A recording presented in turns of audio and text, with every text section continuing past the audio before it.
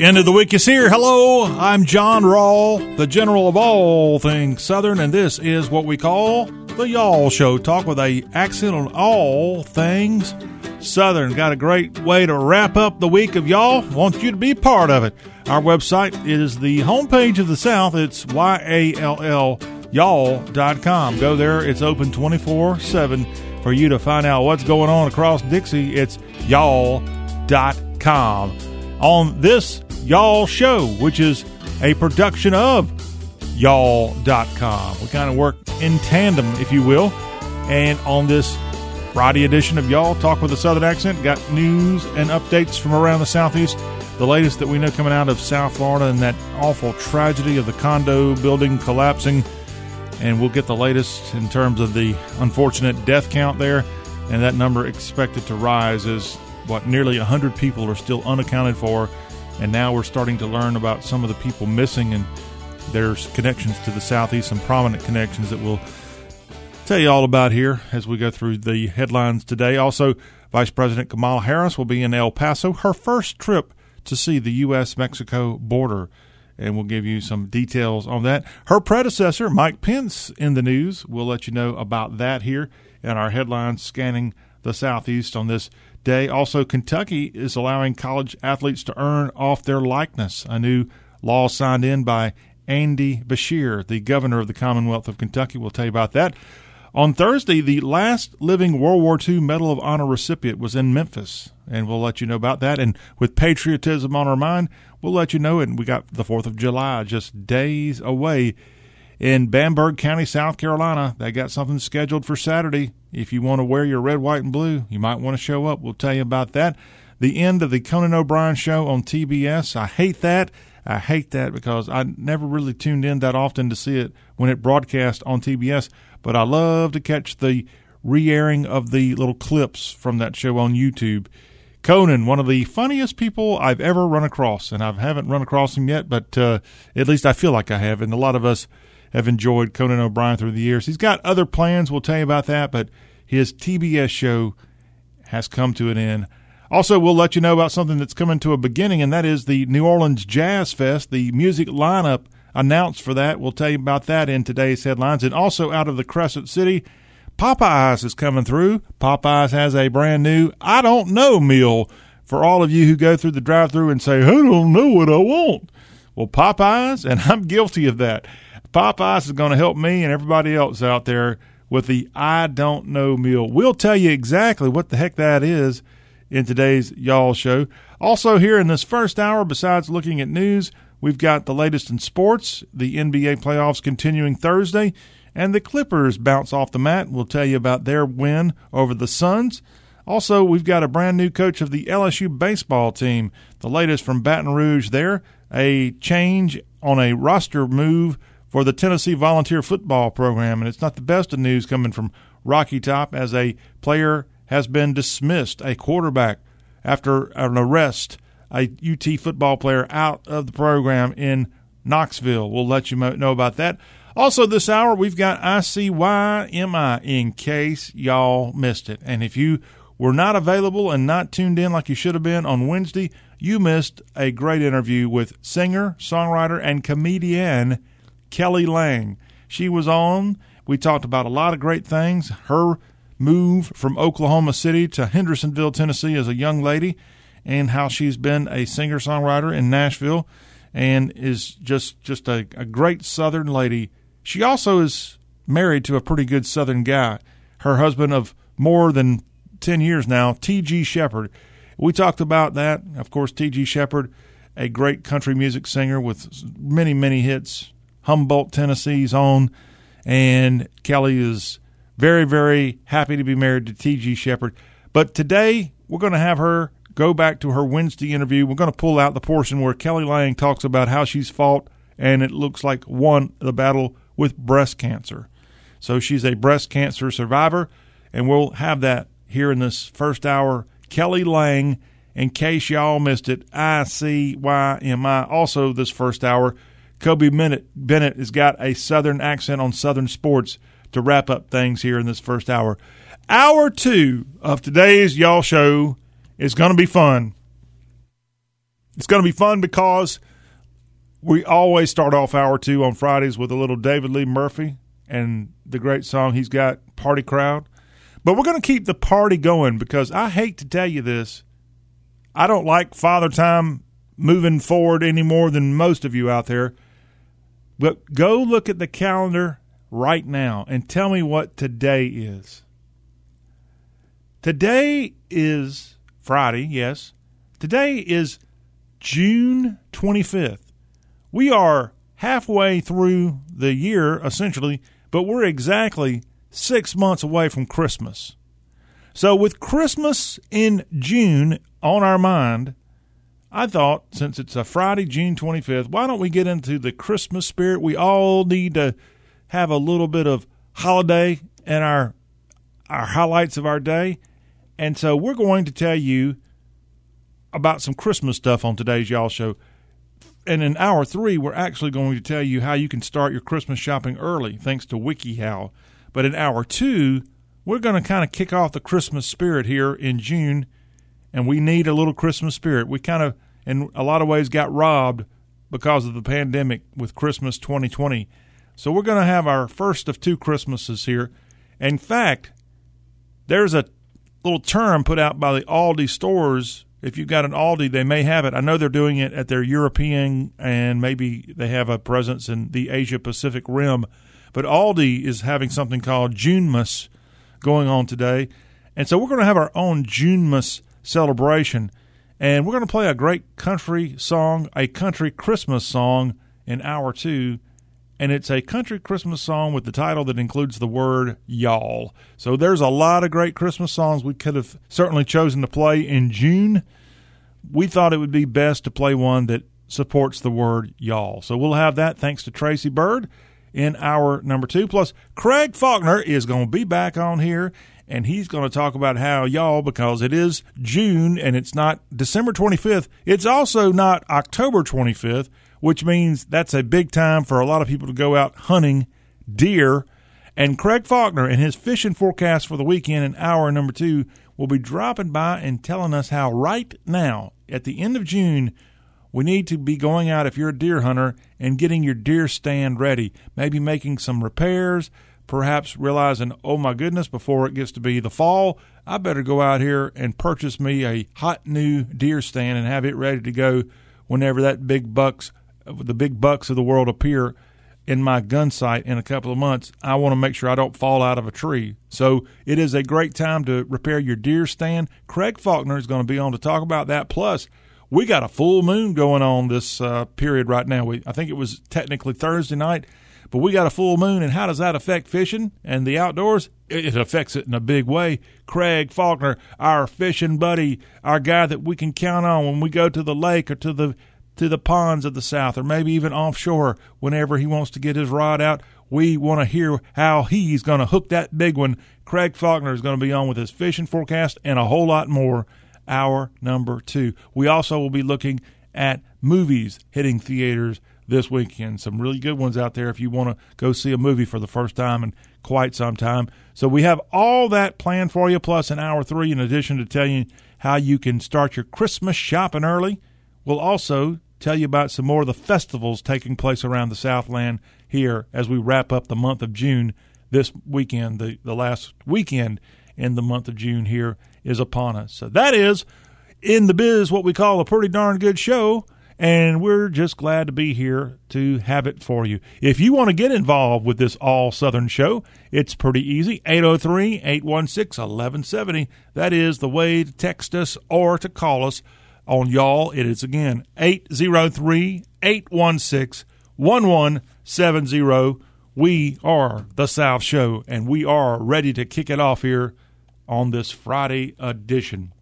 Again, as we are telling you, this is a developing story. We first told you on Thursday when it kind of broke that this had happened, but the death toll has already risen to at least 4, and about 160 people remain missing after a collapse of a condo building in the Miami-Dade, Florida area. Surfside, Florida is the name of this thing, but the Champlain Towers South collapsed on Thursday, early Thursday, and now rescue officials searching for survivors from this fallen condo building, and a search and rescue mission is definitely underway.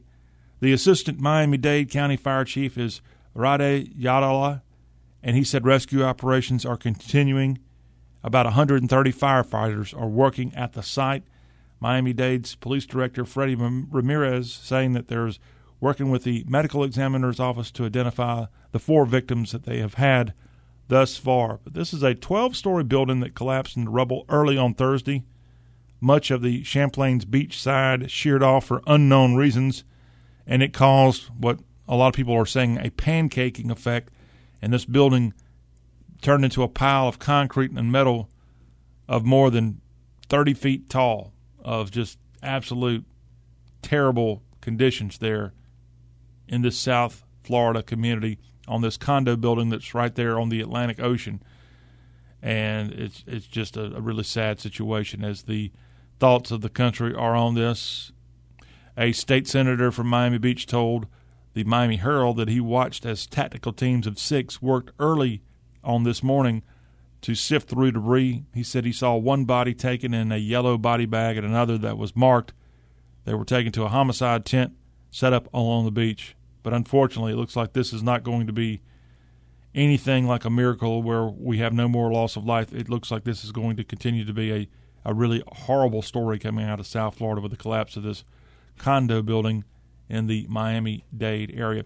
Now, we can tell you that there is at least a prominent doctor from Alabama missing in this Florida condo collapse, and the Florida community is certainly looking for these guys, but there is a doctor from the Tuscaloosa area, Dr. Gary Cohen, who was visiting his terminally ill father and is now missing after this 12-story building collapsed. Dr. Cohen and his brother, who was an orthopedic surgeon, Brad Cohen, also missing after this building collapsed. I assume it could be Dr. Brad Cohen's condo that his brother Gary had gone in from Tuscaloosa to stay at to visit his ailing father. Now, Brad Cohen was a doctor at the Tuscaloosa VA Medical Center. So we hope all the best as the Cohens and many others can hopefully come out of this alive. But that's one person from Birmingham or the Tuscaloosa, Central Alabama area that is missing in action, and we hope we can recover them and as many people as possible safe. And maybe there's a big giant pocket of air or something in that debris, and there's going to be lots of people that get those dogs in there, and they can hopefully find them and bring them out to safety. We sure hope so. Just an unfortunate incident early Thursday. Vice President Kamala Harris is El Paso bound after finally going to the border after weeks and weeks of criticism. And now she's going to the West Texas town of El Paso, where she'll tour a Customs and Border Patrol processing center. And she'll also hold a conversation with advocates from faith-based organizations as well as shelter and legal service providers. She's also expected to deliver remarks while she's in the El Paso area, but she is going there for her first visit to the border after being asked by President Joe Biden to kind of take over that responsibility after the swearing in of Harris and Joe Biden in January. The border saw a surge of migrants or evacuees, whatever you term, refugees, some may call them, heading to the U.S.-Mexico border. And now Kamala Harris, after at one point kind of joking that she had not also been to Europe when asked why she hadn't been to the border already, she will be there today to visit the border in El Paso, Texas, which I've seen video before of the El Paso area of the border, and it looks a lot different the way they handle the border in El Paso.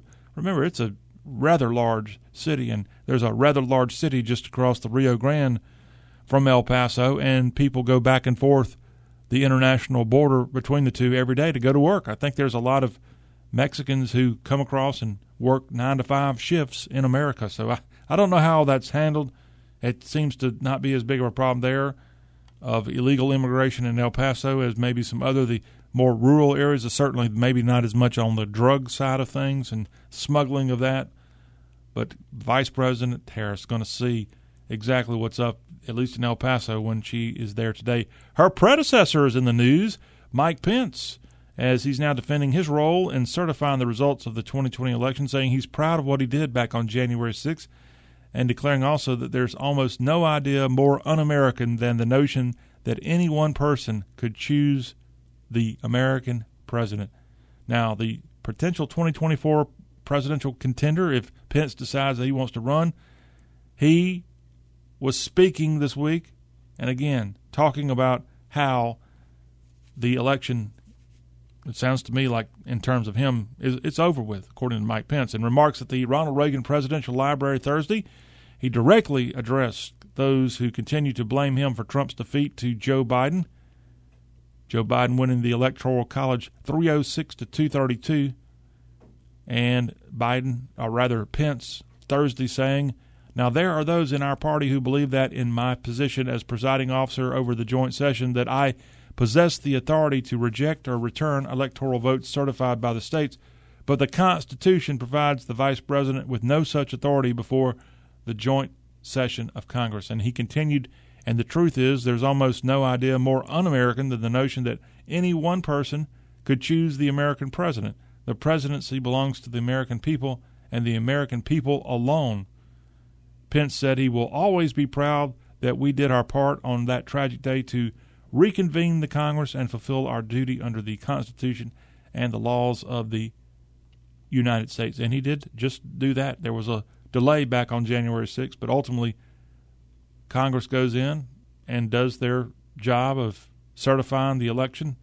And on January 20th, without delay, a guy named Joseph R. Biden sworn in as the 46th president of the United States of America. Speaking of President Biden, he's out saying that the country is more divided now than in any time since the American Civil War. He also said it was initially harder to convince blacks to get vaccinated because, quote, they're used to being experimented on. What? That's what Joe Biden said. Biden Thursday, again, saying the U.S. has not been so divided since the war between the states. And you know what? Guess just who's to blame for that, according to Joe Biden. He says it's all Donald Trump's fault. That's what he said Thursday. Yes, that's what he said. Saying, folks, it's such a waste of talent, it's such a waste of time, and the rest of the world is looking at us. The rest of the world is wondering, can we really lead the world again? And then he talked about Trump. The last 4 years have been devastating to our leadership around the world, according to Joe Biden. Joe Biden urging young people, also Thursday, to get vaccinated, warning of a fast-spreading Delta variant of the coronavirus. As he says, I call for June to be the month of action to get folks vaccinated so we can all enjoy the 4th of July with our independence from the virus. The White House having that goal of 70% of the country vaccinated by Independence Day, likely going to fall way short of that goal. And a part of that reason why the goal will likely not be met is the lack of vaccinations going on in the black community. And Biden had a response to that. As it's, according to many, it's been harder to get blacks to get vaccinated because, according to Biden, quote, they're used to being experimented on. He says it's awful hard as well to get Latinx vaccinated, L-I-T-I-N-X. I've not really seen that word with the X on the end before. Why? They're worried that they'll be vaccinated and deported, is what Joe Biden said. Again, that's what the president's saying when he's out speaking in public, which he doesn't really do all that often. Kentucky is going to allow college athletes to earn off their likeness, as Governor Andy Beshear signed into law Thursday an order that allows the state's college athletes, that would be the U of L, the UK Wildcats, Murray State, also great schools like Eastern Kentucky, the Colonels, and this new order includes players on the nationally renowned basketball teams of some of these schools like UK and the Cards. They'll be able to make money through the use of their name, image, or likeness. Governor Beshear said he wielded his executive authority as a matter of fairness for college athletes, adding that for decades companies and institutions have profited off them. The Democratic governor saying to reporters that they deserve to be compensated for their image and likeness. Think about what image and likeness is. It's your name. It's what you look like. It is intrinsically yours. And while I don't think these athletes mind that they also lift up their school, they deserve to be a part of that as well. And I don't know if legally they can go forward because of the NCAA's current rules, but at least Kentucky given the blue light, if you will, to go forward, or I better say red light if you're a Cardinal fan, giving the go-ahead to make money if you're in the Bluegrass State as a college athlete. And lastly, and I'll look at headlines across the Southeast, if you go to your big box stores and look at lumber prices, there's actually some positive news. Lumber prices dropping after hitting an all-time high just last month. And experts say the price of lumber could be down 40% next month in July after hitting that all-time high in May.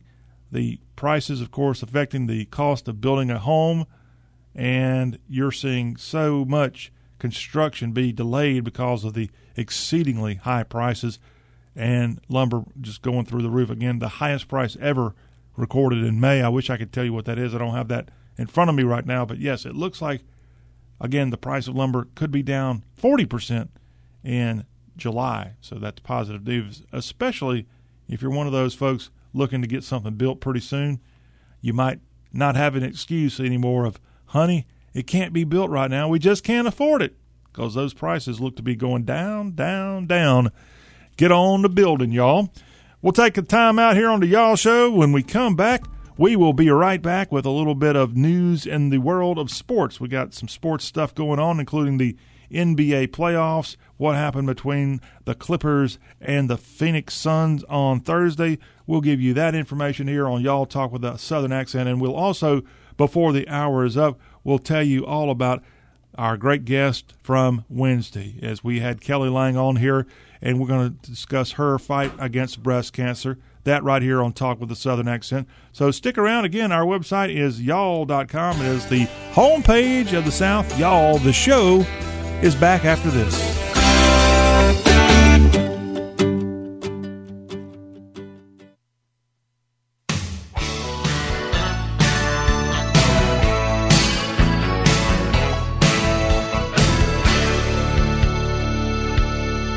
I got $100 smoking in my billfold. I know I ought to save it, but it's burning hey-ho right through my pocket and into my skin. Come Monday morning, I'll be broke again.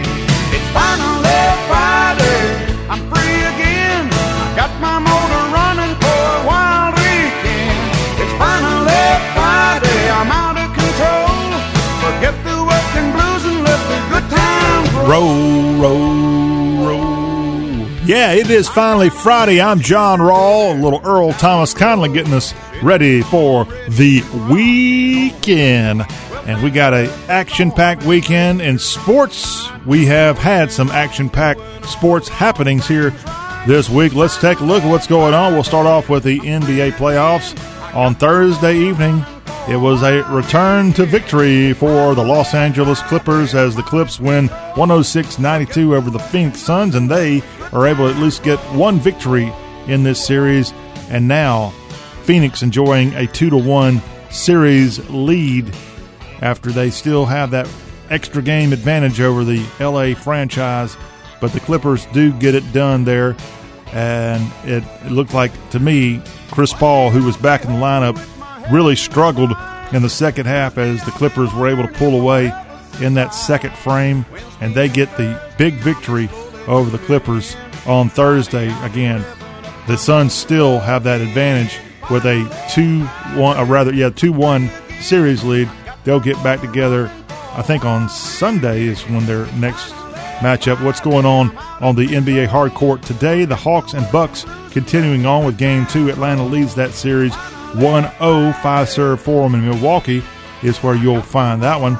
That tips off at 8:30 Eastern, 7:30 Atlanta time between the Hawks and Bucks. Again, Atlanta has that 1-0 series lead.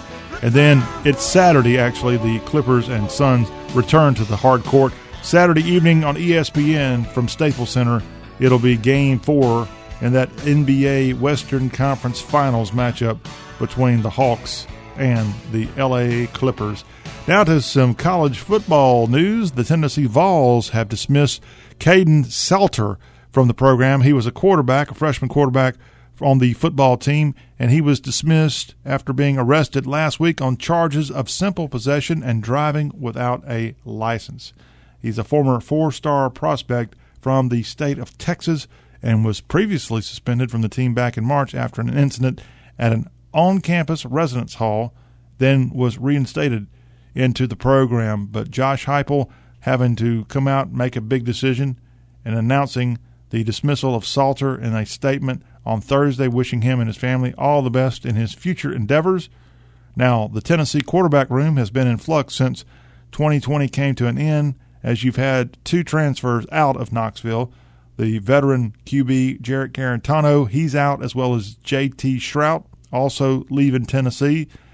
And Tennessee, with the hiring of Josh Heupel in January, added in transfers Joe Milton from Michigan and Hendon Hooker from Virginia Tech. So there are some guys who have had experience at some rather big programs coming in to this SEC East team to try to help out on the quarterback position. But Caden Salter had an opportunity to compete as this freshman quarterback out of Texas was widely heralded when he showed up in Knoxville. But he is out of the Tennessee program, again dismissed after being arrested last week on charges of simple possession and driving without a license.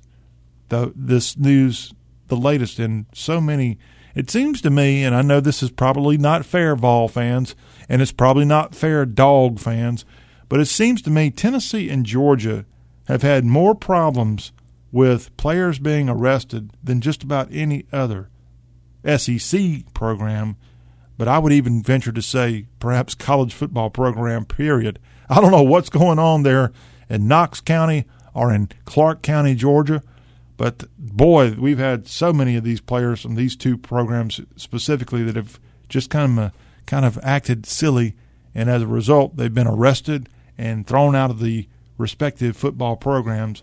At least that's what it seems like to me. Now, what about Tennessee's 2021 football schedule, as they have to get that quarterback, whoever's going to be coming in, transferring in, and maybe leading this team in the fall? Tennessee starts their season on a Thursday this year, as Bowling Green is the opponent at Neyland Stadium. That's going to be September 2nd, and it'll be on the SEC Network if you want to go ahead and set your DVR, as the Falcons of Bowling Green and the MAC come south for a game. The second game on the schedule I think is very intriguing because it is certainly on the schedule, I would think, because of the late, great Johnny Majors, as the Pittsburgh Panthers will be in Knoxville for a high noon September 11th game on ESPN. Of course, we just lost Coach Majors a few months ago, and the Pitt Panthers, of which Majors coached before going to Tennessee, will be coming back. I guess he led Pitt to a national championship. I think he did. If he didn't, it was Jackie Sherrill somewhere in the 70s with great players like Tony Dorsett. But it will be shades of the 70s when it's the Johnny Majors Classic, Tennessee and the Pitt Panthers in Knoxville, September 11th. And then on the 18th of September, a team doesn't have to travel very far. They're coming over from Cookeville, the Tennessee Tech Golden Eagles out of the OVC, an FCS versus SEC matchup. That will be the game at Tennessee on September 18th. So you got, if you're a Tennessee Vols fan, 3 straight home games to start the season. And 2 of those seem to be pretty easy games. Bowling Green, Tennessee Tech. Pitt could be a challenge. But Vol fans, as tough as it's been in recent years, you might actually be able to start out 3-0 fairly easily. So if you're into the Big Orange these days, you got something to look forward to. However, then you hit that SEC schedule.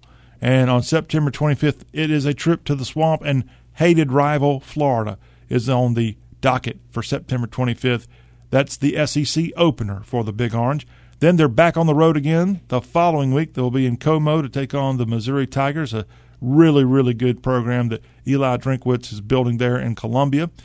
Then on October 9th, it'll be Coach Shane Beamer making his first trip to Knoxville as a head coach.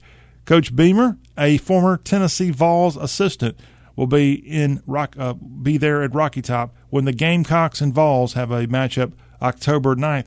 Then a former Vols coach will be back on Rocky Top on October 16th. Lane Kiffin, you know, the old joke about Fire Lane that you used to hear about in Knoxville.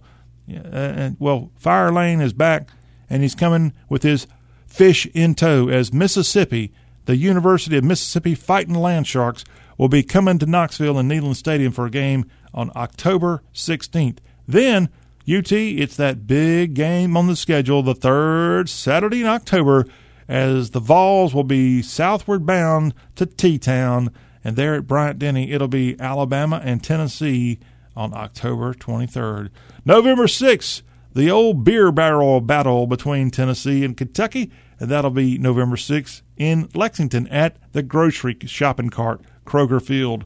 Then it'll be November 13th. The Vols will be back at home to take on the Georgia Bulldogs. An out-of-conference game against the South Alabama Jaguars, November 20th.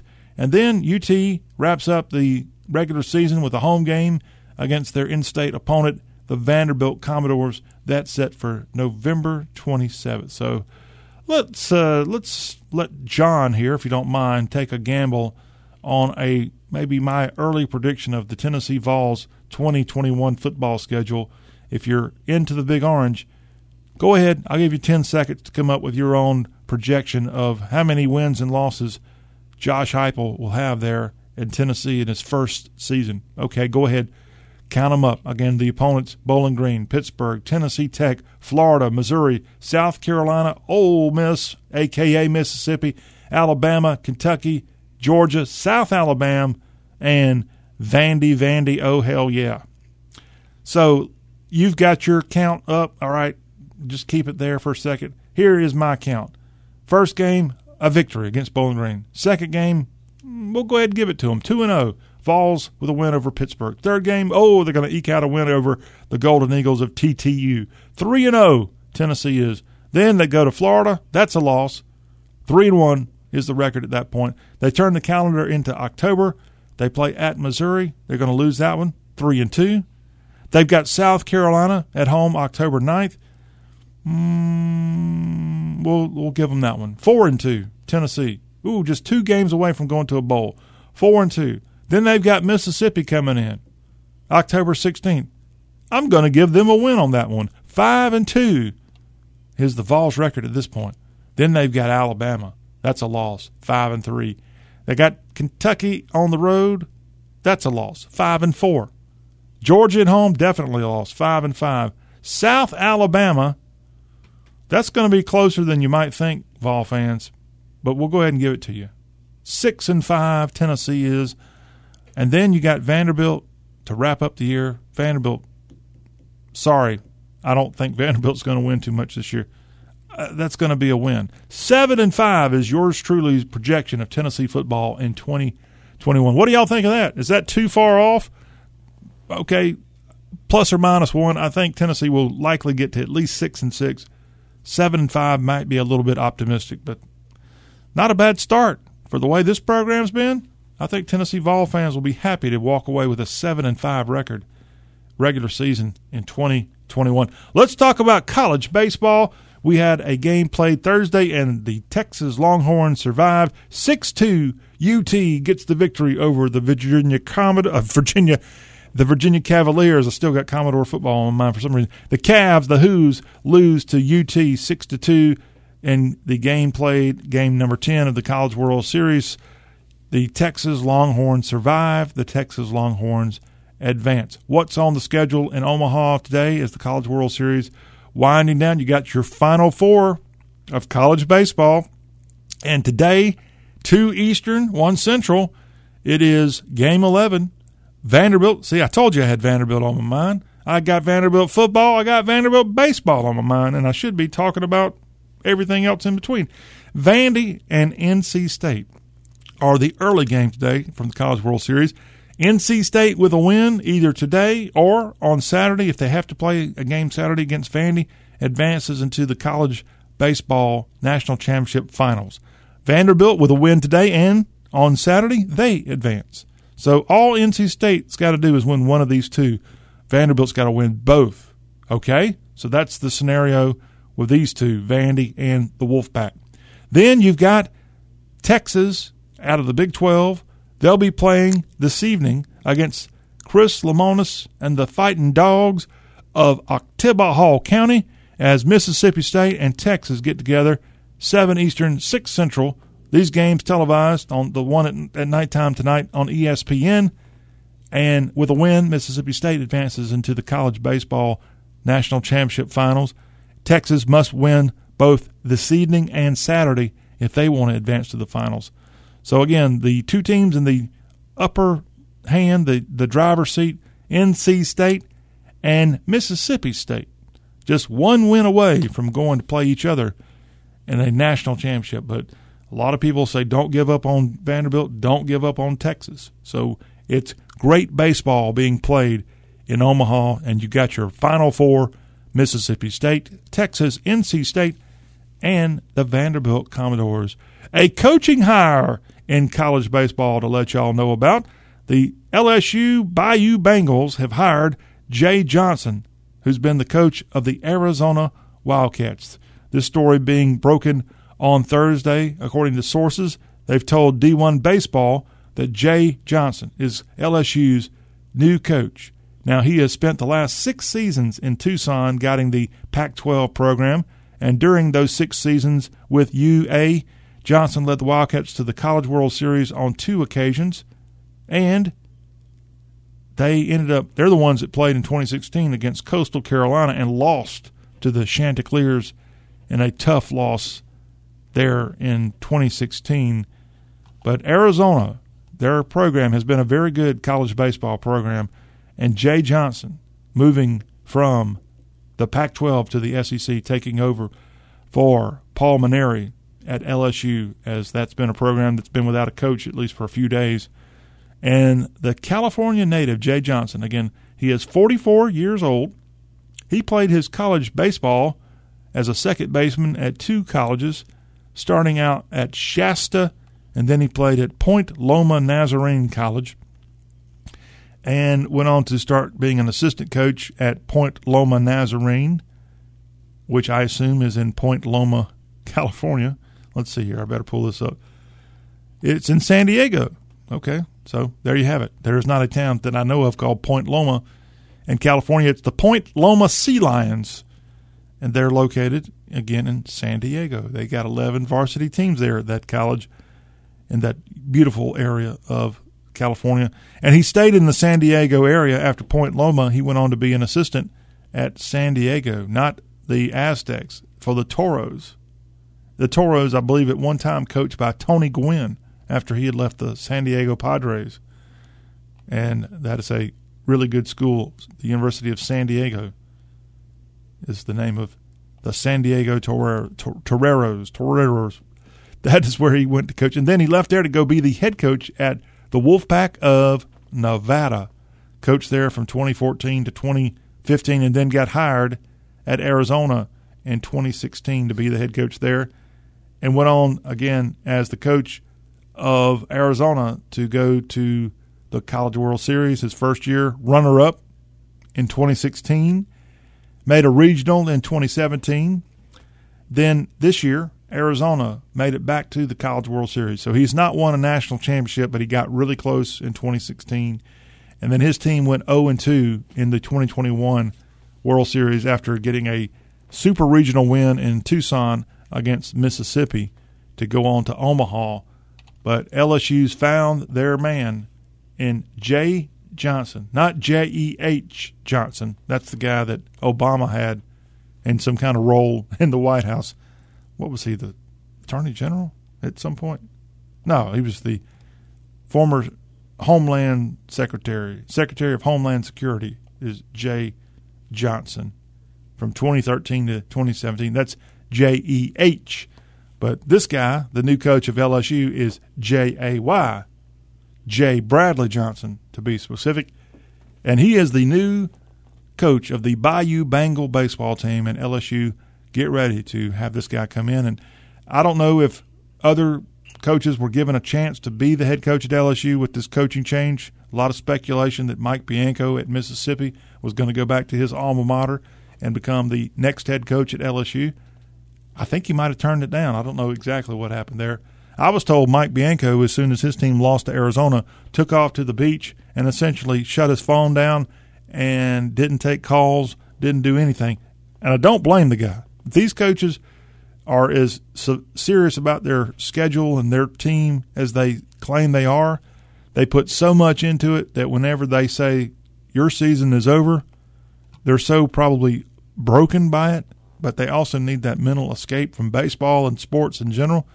That, yeah, if he goes down to the Gulf Coast of Florida and wants to hang out for a week and turn his phone off and only sit there and catch some rays and eat some good Gulf Coast seafood, I can't necessarily fault him for that.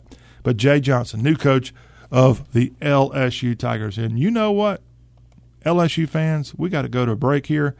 But in honor of the Bayou Bengals, and I know this was not the year LSU really had in store for baseball. This is a program that has won so many national championships in the last 25 years and still puts as many fans in Omaha as just about anybody out there.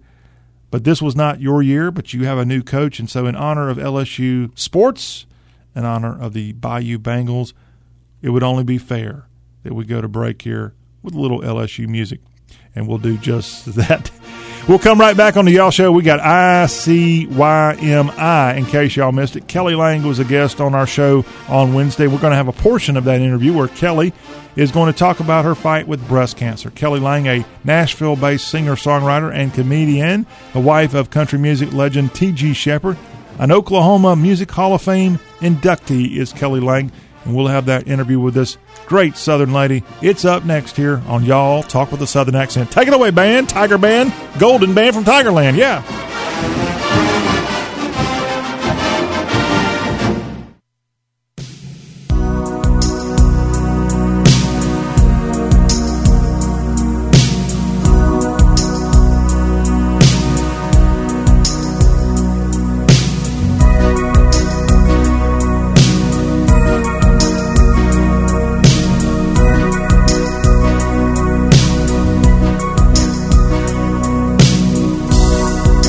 Who's gonna tell you when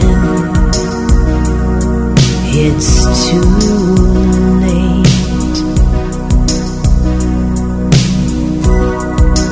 Who's gonna tell you things aren't so great?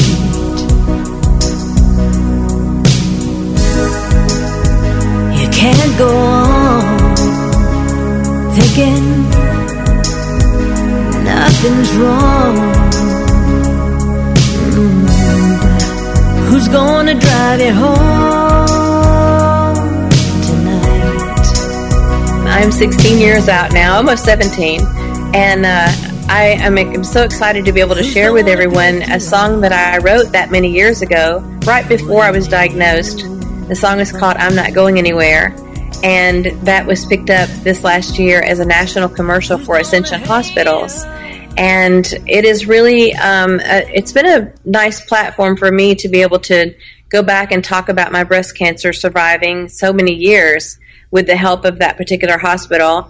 And the song has resonated in so many ways with people that had to leave their loved ones in the hospital or nursing homes or things like that, giving them comfort. And it translates to so many different situations. And so many people have said they've used it at a wedding or a funeral even. And it's kind of encompassed so many different situations. They're comparing it to Debbie Boone's You Light Up My Life, which, how flattering for me, to hear that and have so many wonderful comments that people have written to me saying that my music has made a big difference in their life. So having gone through breast cancer, it sounded like a horrible event at the time, which it was. I would never want to go back through it again.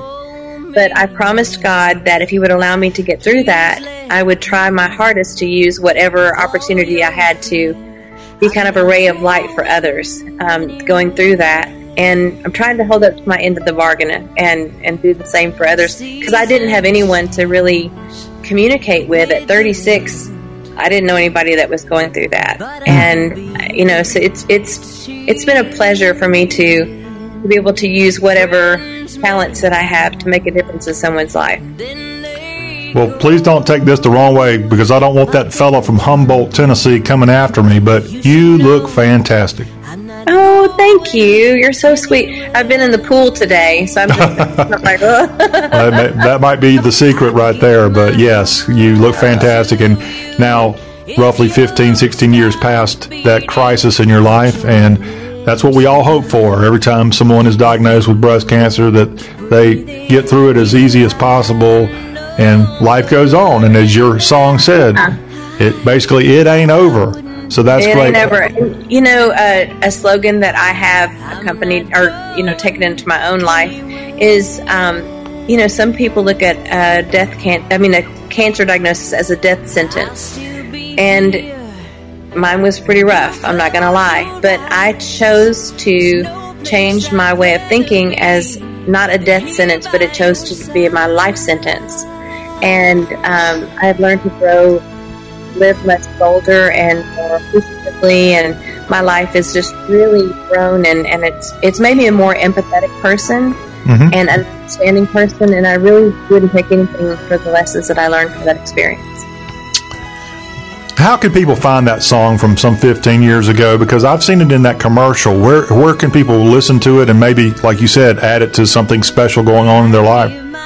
Well, you can get the album, the physical album of that, on kellylang.net.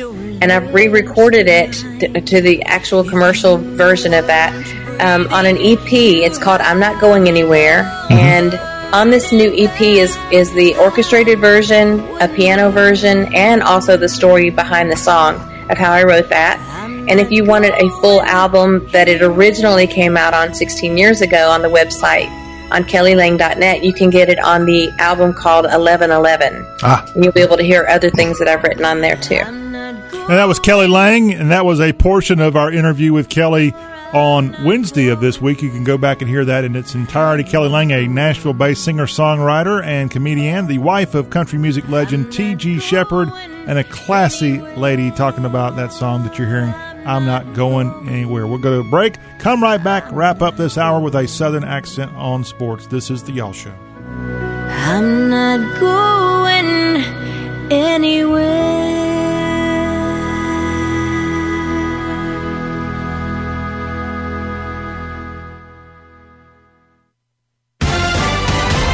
Southern accent. Here's a Southern sports update from y'all.com. I'm Kobe Bennett. The NBA is considering implementing rule changes that will prevent unnatural shooting motion. Players such as James Harden and Trae Young have gained infamy for this practice designed for the shooters to draw easy fouls by jumping into defenders. The irksome strategy began a few years back when many players were injured by the step-under move, where defenders, unable to make contact with shooters, put feet under the offensive players' landing spots, creating rolled ankles and broken dreams. The league then banned most body parts entering the range of the shooter during the shooting process, effectively placing offensive players in a protective bubble. If anyone dared pop the bubble, they would be met with a swift blowing of the whistle. Now, offenders abuse this bubble, using it to jump forward or to the side to earn free, easy fouls. As a result, the NBA is looking into adjusting the rules to prevent further exploitation of this loophole. Sports headlines and more at y'all.com. I'm going to have to write that one down. I think he said something like rolled ankles and broken dreams. That might make for a good country song one of these days. That wraps up hour number one of this Friday edition with y'all. This is John Rawl, your Southern moderator. We got 2 more hours of fun coming your way. Hang on. After the timeout, it's going to be hour 2. We'll get it going with David Lee Murphy, and then it'll be Christmas time in June. It's June 25th to you. Happy Junemas out there. We got a holiday song just for the South. All that coming up, plus Craig Faulkner dropping by with a fishing forecast in hour 2. This is y'all. Merry Christmas.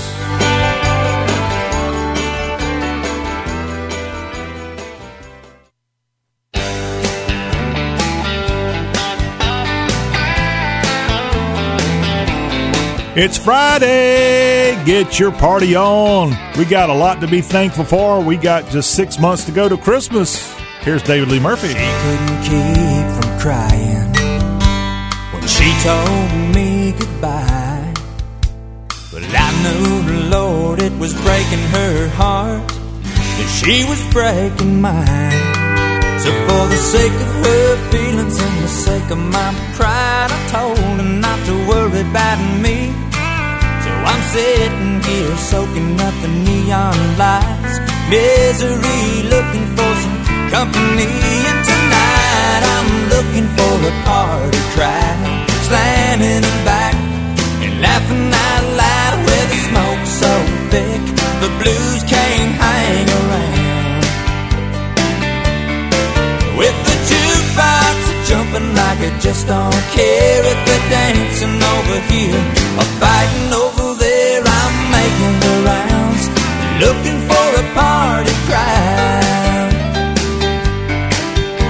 It'll dawn on me tomorrow, wherever I wake up, I'll look back and try to recall just where the heck's my truck.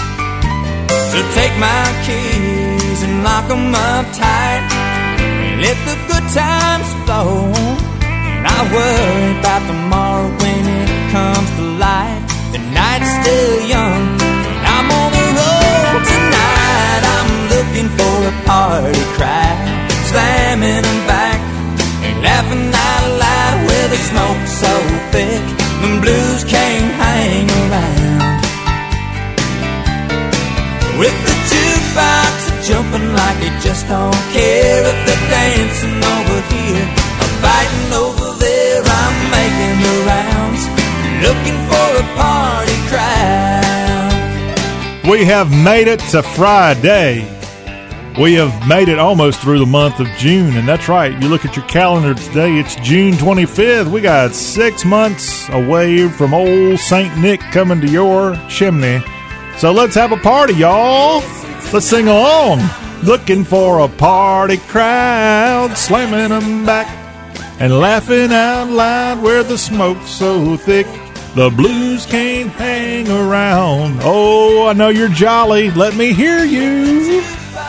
Jumping like it just don't care, if they're dancing over here or fighting over there, I'm making the rounds, looking for a party crowd. I'm looking for a party crowd, slamming them back and laughing out loud, where the smoke's so thick the blues can't hang around. Get out there, lay by the pool, and turn that radio up, or turn that iPhone up if you're listening to us on podcast form.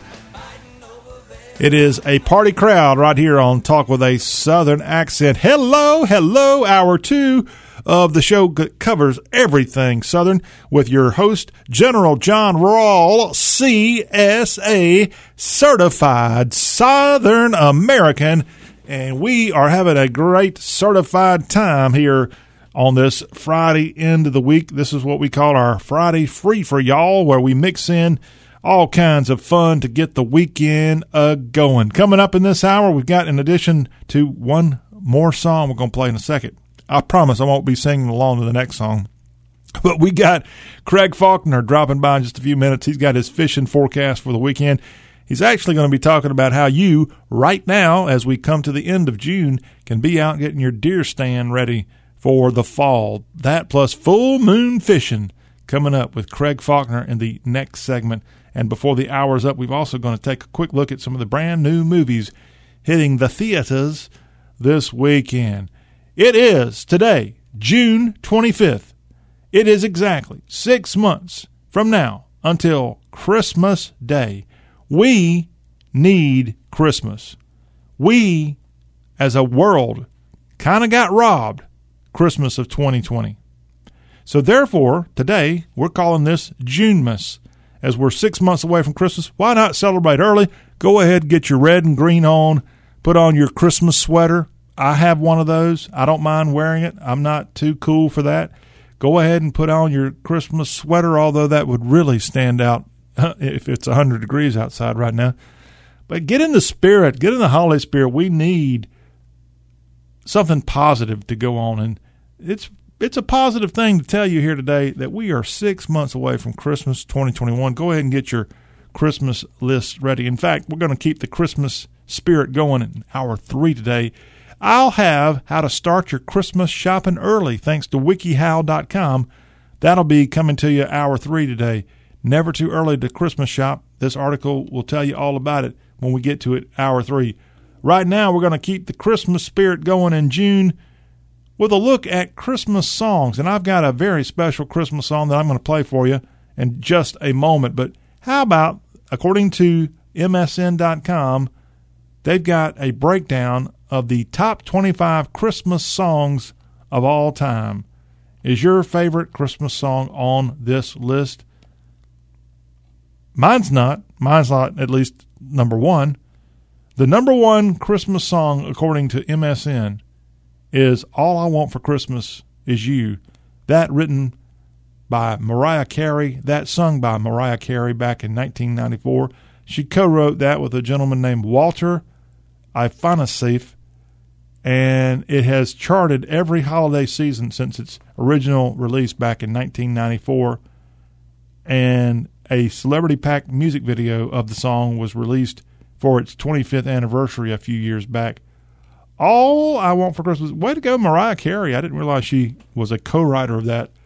She's probably made as much money off that song as a songwriter as she's had off of a lot of the other stuff she's done as a performer. And I think Mariah Carey is poised to have a really big comeback, even though in some ways she's really never gone away. But way to go. All I Want for Christmas Is You. And that is a song that I know has been covered in country music by some kind of act I'd never heard of. That's the only thing they're known for, is their remake of that song back in the mid-'90s. They had a music video to go along with it. Also, the song Wham! Last Christmas is the name of the song by Wham!, written by George Michael, another 80s music star. And it is a number 2 song on the MSN list of the best Christmas songs ever. Ariana Grande. Now, I can't believe this is this list is definitely leaning more toward the more modern stuff. Santa Tell Me, number 3 on their list. Michael Bublé, the Canadian. It's beginning to look a lot like Christmas. That guy's pretty darn talented. He's at number 4. At 5, another Canadian. What's up with this? What's this all about? Justin Bieber and Mistletoe. His version of Mistletoe is checking in at number 5. Now we go to a legend. Andy Williams, It's the Most Wonderful Time of the Year, is at 6. How about Little Miss Dynamite, Brenda Lee, Rocking Around the Christmas Tree? That was out in 1958. And that song, and Brenda Lee still rocking away as she's, 70, 80 years old? I think she's in her early 80s, I think. Little Miss Dynamite, Brenda Lee, Rocking Around the Christmas Tree has sold over 25 million copies. And it is a Christmas standard. Another Christmas standard. This one came out in 1967 from Bobby Helms. Jingle Bell, Jingle Bell, Jingle Bell Rock. That is a great song, and that is one of the best Christmas songs ever, according to MSN.com. Did They Know It's Christmas? It came out in 1984 by a band called Band Aid. Frank Sinatra's Let It Snow, Let It Snow, Let It Snow. His release that came out in 46, a number 1. One of the best Christmas songs ever. I'll skip through some of the other ones and see if there's one that, Nat King Cole comes in at 16 with the Christmas song. That's a classic there. And Elvis Presley's Blue Christmas. It's number 19 on this list of the top 25 Christmas songs of all time. Burl Ives. Love me some Burl Ives. A Holly Jolly Christmas. It's at 22 on this list. And to round out the Ronettes Sleigh Ride, I think it came out in 1949.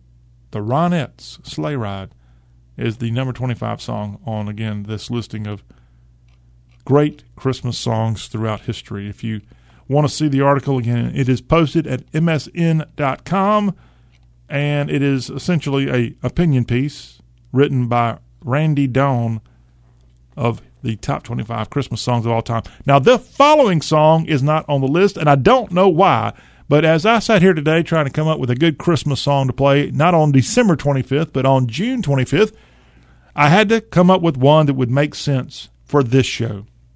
And the only one I could come up with was with a Christmas song that included the word y'all. And I got just the song. It was put out by country music singer Tracy Byrd. Merry Christmas from Texas, y'all, is the name of this song. It came out in 1999. It even got up to number 55 on the charts. It's a great song by T-Bird, Tracy Byrd. And if you're not familiar with Tracy Byrd, he first stormed on the scene in the early 90s on MCA Records. He's a singer out of Beaumont, Texas, Vidor, Texas, to be specific, as he once told me. And Tracy Byrd, along with Clay Walker and Mark Chestnut, represented that great trio of talent there from the Beaumont area that were on country music labels in the early 90s and became huge hit makers. Tracy had a number one song in 1993 with Hold in Heaven, and then maybe the most famous song that he did was, the slow song, The Keeper of the Stars. It went to number 2 in 1995, but it was not a number one song. I'm a little surprised by that. He also performed Watermelon Crawl, Lifestyles of the Not So Rich and Famous, and then I love the song he did out around 2002. It went to number 1, and this one's a good song for a Friday. 10 Rounds with Jose Cuervo. The Truth About Men, that's a song he put out that included Montgomery Gentry and Blake Shelton with him. Drinking Bone, another good one. He's had some great songs in his career, Tracy Byrd of Texas. Tracy Byrd, who is now 54 years young. His birthday is not far from Christmas. He was born December 17th. And again, from Vidor, Texas, in the Beaumont, Texas area. And he was there in the Beaumont area. He studied at Southwest Texas State, which is now Texas State, which is also the alma mater of one George Strait, and got his signing to Tony Brown's MCA Records back in the 1990s, and one of the good ones in country music, Tracy Byrd. And again, he's had some great ones. The following song I wouldn't put down as his biggest hit maker, but it's sure good enough for June when we're trying to think about Christmas. And why not having a very Merry Christmas from Texas, y'all? And why not do that thanks to Tracy Byrd? Ho, ho, ho, y'all. Here's Tracy Byrd. Happy June-mas. It's June 25th. Y'all. 'Tis a season for caring, and the reason for sharing is a baby that was born upon this day. With our family and friends, we're together again. Celebrate his birth down Texas way. Merry Christmas from Texas, y'all, where we hang the mistletoe and deck the old dance hall. May that big lone star shine on you from afar. Merry Christmas from Texas, y'all. Well, the kids are up early 'cause they're in such a hurry to see what is underneath the tree. Later we're saying grace, fixing our plates, sitting down to watch the Cowboys on TV. Merry Christmas from Texas, y'all, where we hang the mistletoe and deck the old dance hall. May that big lone star shine on you from afar. Merry Christmas from Texas, y'all.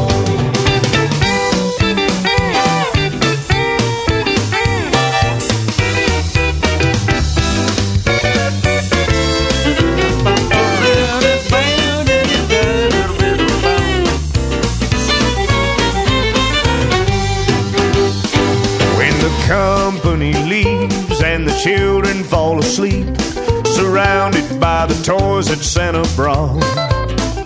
Now that Texas moon is bright against the silent night, peace on earth and goodwill to all. Merry Christmas from Texas, y'all, where we hang the mistletoe and deck the old dance hall. May that big lone star shine on you from afar. Merry Christmas from Texas, y'all. From South Padre up to Pampa, El Paso to Texarkana. Merry Christmas from Texas, y'all. I hope that put a little smile on your face. It is exactly 6 months until Christmas Day, and Tracy Bird's Merry Christmas from Texas, y'all, getting us in the Christmas spirit. 6 months early, but why not? Why not? In fact, speaking of Christmas, hour 3, as we continue on with this y'all show, we're going to tell you how you can start your Christmas shopping early thanks to wikihow.com. Oh, my goodness. Yeah, why not? It is Christmas time. Sort of. We'll go ahead and get it going early here in the South. We have got fishing time upon us right now and hunting time in the South. In fact, that goes on year-round. And Craig Faulkner is going to be on in the next segment to get you ready for the deer stands of the South and for the fishing holes of the South. It is his fishing forecast. It is up next on Talk with a Southern Accent, y'all.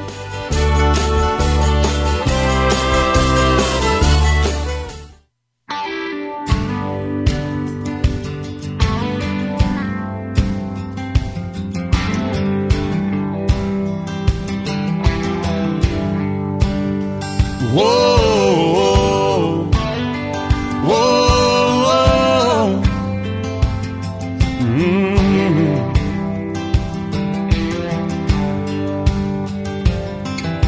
If I can make a living from walking in the woods, you can bet I'd be sitting pretty good high on a hill, looking at a field downwind. If I can make a nickel off of turning in bass, never worry about the price of gas, I'll be wheeling and dealing and sitting there reeling them in. Hunting, fishing, loving every day, that's the prayer that a country boy prays. Thank God he made me this way. Hunting and fishing and loving every day, early in the morning, late in the evening. We're back on the Y'all Show Friday edition. It is time for our fishing forecast with our resident fisherman, our resident outdoorsman, our resident astronomer. We're going to talk about that on today's Y'all Show. Craig Faulkner is back in with us to get you ready for the weekend, and we're going to talk about the moon and more. Craig, it's also about to turn into July, which means we're getting that much closer to deer hunting season. And if you're a deer hunter, there's some things right now you better be doing if you want to have a very successful fall. I've learned over the years, summertime, heat of the summer, it may be too hot to fish, but it's not too hot to work outside and go out and check your deer stands. Number one, you got to make sure you can shore them up. I check mine every year. Sometimes I have to make some repairs. Sometimes I don't. But you almost always got to either trim some limbs or readjust some ropes. Sometimes you might need to replace some boards. And it can be hot, but you can get out there early. And one thing that I've learned over the years, summertime's a good time to do it, because if you get in there and bust some deer up or spook some deer, they got plenty time to get over it before the season starts.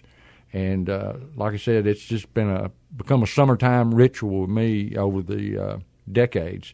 One thing you do need to be prepared for, though, deer flies, horse flies, mosquitoes, ticks. Load up heavy on the bug dope before you get out there. We had a deer fly hatch on our farm about a week ago after we had a few days of rain, and man, they attack you. They attack you, and the bites are not fun either. I've never been attacked by a deer fly.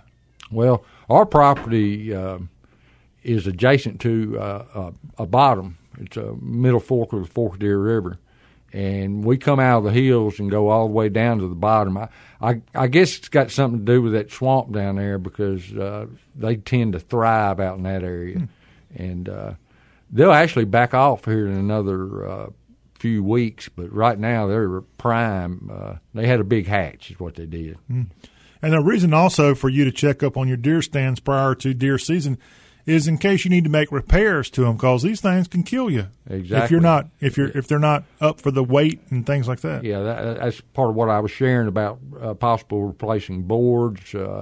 Sometimes straps need to be replaced because they will rot over time. Any ropes or bungee cords you may have up in your stand. You need to play it safe because falling 14 feet out of a tree is not a good thing. Have you done that? I have not. I've had close encounters, but I've had deer stands come off of trees. This is years ago when I was not so careful and very young, and had to shimmy down the tree by hand more than once. And also I used to hunt out of climbing stands, and climbing stands nowadays are a whole lot safer than they were back in the day. There was a company called Baker Tree Stands, and I've still got one, but I wouldn't dare hunt out of it. They wouldn't even be legal nowadays. They were so dangerous. There was a lot of accidents came from those Baker Tree Stand days. But sounds exciting. Again, we got just a few months before deer hunting season is often going big time. Do squirrels like to get up in deer stands during the off season? I've had stands before. Squirrels sit in there and eat acorns because you get up to your stand, you got to rake all the acorns out of the platform. Well, they usually like to be around your house. That's why I was wondering something out there in their own habitat if that's too good for them. Yeah, I guess it makes a good little perch. They find their way. The rats of the trees are what squirrels are. Talking with Craig Faulkner here on today's Y'all Show, and we set up this interview today as we go outside in the evening hours right now. It's a beautiful sight out there, Craig. We've got a full moon here and remnants of a full moon. 3 or 4 days before the full moon and 3 or 4 days afterward, fish are going to be active. Count on it. Brim and shellcrackers will go back to their beds again. Of course, bass and crappie, they already spawned out, but brim will spawn multiple times during the year, unlike crappie and bass that just spawn once. So if you can find a brim bed or shellcracker bed. What is a shellcracker? A shellcracker is also called a red ear sunfish. Shellcracker's actually the nickname for it. It looks like a brim, except it's got broader shoulders and a little bit bigger mouth than a brim does. They actually get a little bit bigger in some cases than brim, and I like them because, like I said, they got broader shoulders. It makes it a lot easier to fillet than a brim. Yeah. A brim's kind of tough to fillet. They got such a narrow backside to them. And, of course, you can eat brim whole, fry them whole. I know a lot of people swear by frying them whole with the bone in. You eat the bone? No, cook with the bone. Oh, in. Okay. Sorry. You got to pick around the bone. And sorry, I'm an idiot. but the bone does add flavor to them. Okay. It's kind of like a lot of people like their steak or the pork chop cooked with the bone in, and I do myself, steak and pork chop. I like the bone in, but I don't like picking around those bones when I'm eating fish. It can be scary. It can be deadly. Well, you got to be careful. I've seen people that could bite into a whole brim on a sandwich and eat it with bones and all and spit every one of the bones out. But they've been doing it for years. I would never do that. It's amazing how just the little smallest portion of a bone could give you the biggest fits. Sure. So, I've been filleting all my fish for a long, long time now. All right, so the moon definitely has an effect on fishing. Does it also have an effect on, like, when it is deer hunting time? Does that affect deer? And I don't see the effect firsthand myself like I do with fish, but it does have an effect on all game's movement. I just don't think the effect is near as profound as it is with fish. Deer are more work around certain times of the year than they do what the moon phase is. And that certain time of the year that's important is the rut. And the rut is when the does, or even the pre-rut, is the deer start getting excited, the bucks in particular, and they'll start spar fighting, and the testosterone gets up this certain time of the year. And that has all to do with moon phases also, but it has more to do with the time of the year in the moon phase. You can almost write it down like clockwork, depending on what area of the country you live in. The ruts vary a lot throughout the South. I mean, in the area that I'm in, you're looking pre-rut about beginning 2 to 2.5 weeks before Thanksgiving. And there's areas, I know in South Alabama, I had a buddy that used to go down there hunting every year, and their rut was in January, which, a couple months different. So depending on what part of the country you're in or region you're in, the rut can vary quite a bit. But when is Craig Faulkner's rut? Pre-rut, I actually like the pre-rut better than the rut sometimes because on the pre-rut, the bucks are really out searching a lot broader territory. Once the does come in heat and they start locking up with does, you can catch them chasing does and have good luck. But a lot of times they'll lock up with a doe and they won't be moving. They'll just follow that doe. If that doe's not moving, they're not moving. Whew, that went right over your head. I'll ask when your rut is. When is your testosterone up? I don't want to go into that. Oh, come on now. Talking with Craig Faulkner here on the Y'all Show, getting him to laugh, talking about ruts and stuff. So what is, right now as we get ready for 4th of July, a lot of people going to be on the water over these next few days. They will. I don't intend to be one of them myself. It's too much recreational traffic. I did go fishing on Memorial Day weekend, and it was crazy. I mean, boats, sea-doos, and it was just too much. I normally don't go on holidays. And because of the coronavirus, we know how many people went out and bought boats. So can you compare now versus 2 years ago with the number of boats? Are there more boats out there?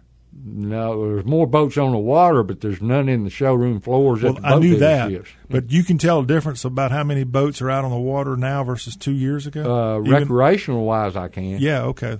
I certainly can. I think pretty much the same amount of fishing boats, but the recreational boats gone just wild, that's for certain.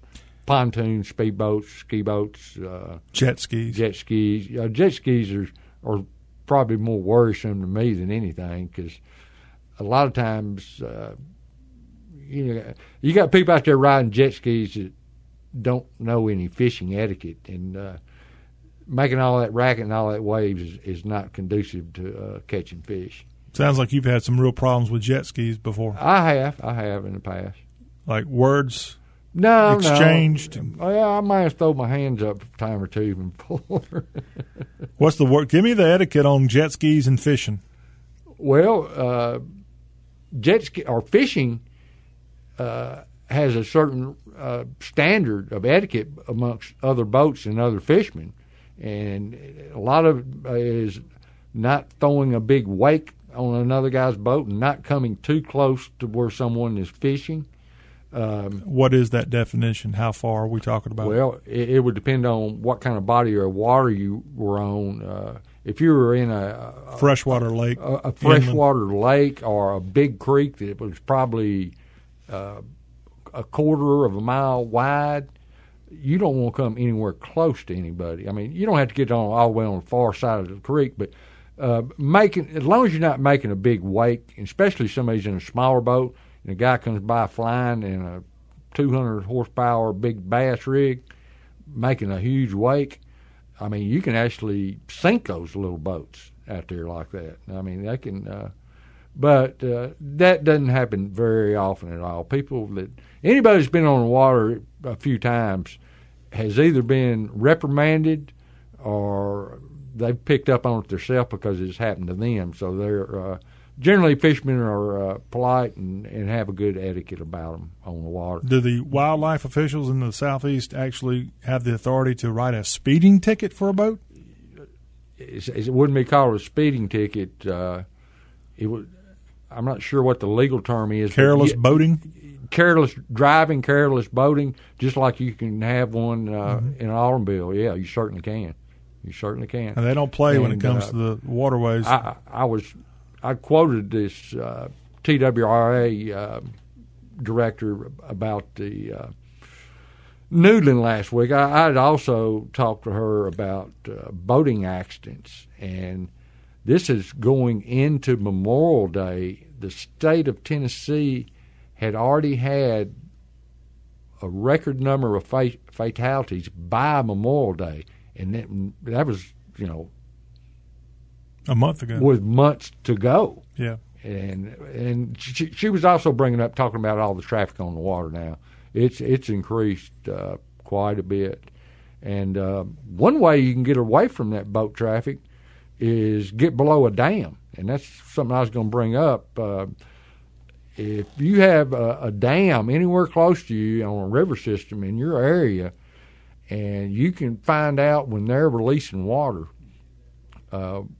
what that water release does, it's not only pulling out cooler water, but it's pulling out oxygenated water, water that's full of oxygen. And this time of year, that can be hard to find on just on a lake that doesn't have any water flow coming through it. And you can catch mixed bag, anything, everything, catfish, stripers, rockfish, smallmouth, largemouth, brim.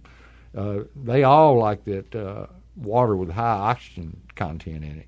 And how do you find out when they're going to release?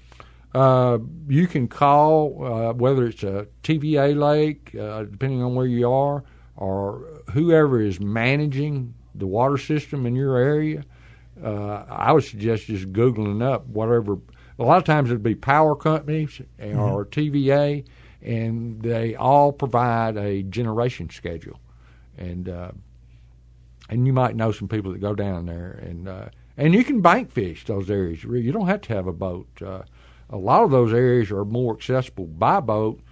By bank than by boat, and a lot of different states have different laws that you can't even get a boat within 300 or 400 yards of the dam because they'll have their area roped off. Now, some states don't, but some states it's all bank fishing. And get your surf rod out and go out there and give it a wing. All right, Craig, anything else you got here before we let you off to the lake and honey holes of the South? One thing I want to bring up briefly is an article I read recently in a magazine about man-made fish attractors. And state agencies put out a lot of attractors, and this one state agency did a 1-year monitoring of the fish or species that were utilizing these man-made fish attractors and what time of year they were actually on it. And they would come in and electroshock and do krill samples of the fish on there. And it was interesting to me because I crappie fish a lot on stake beds. And come to find out, the crappie are on the beds mainly in late winter, early spring, and tend to leave them in the summertime. And another species I like to go after, largemouth bass, they were on the beds more in the wintertime. In fact, the biggest one they shocked up last year was in 6 feet of water, and the water was 52 degrees. So that's a pretty cool temperature for a bass to be in 6 feet of water. But they found out that the early spring, late winter was the best time to catch bass on beds. Just a little tidbit I wanted to throw in there. And if you're getting out in the woods, don't forget the bug dope. Yeah, that's always important to know. And we want y'all out there in the woods. We want y'all out there getting ready for hunting season in the fall. But if you're out there fishing this weekend, be extra careful. And thank you, Craig, for coming on and telling us all about the South's fishing and hunting. Thank you for having me, John. Craig Faulkner, everybody, in our fishing forecast for the weekend. More of the show that covers all things Southern is headed your way after the break.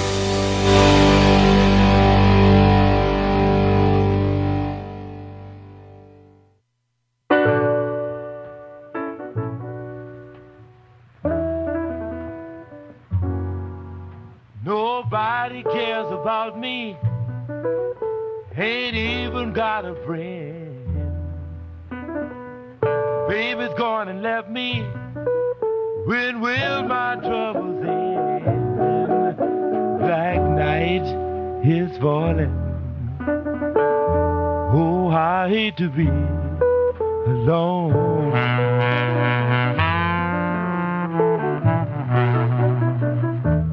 keep crying for my baby. Back into y'all in the second hour of this Friday edition, and we pick back up with the news headlines of the South.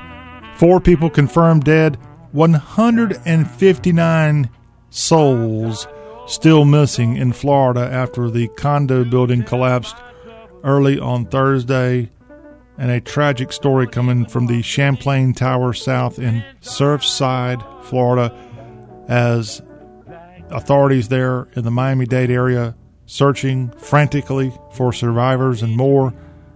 A really unfortunate story here this week out of Florida. Again, the latest count, 159 people still missing as police dogs, search dogs, and other searchers looking desperately to find all of these missing people after this horrible event on Thursday, a 12-story beachfront condo collapsing in Surfside in the section of Miami-Dade County there in Florida.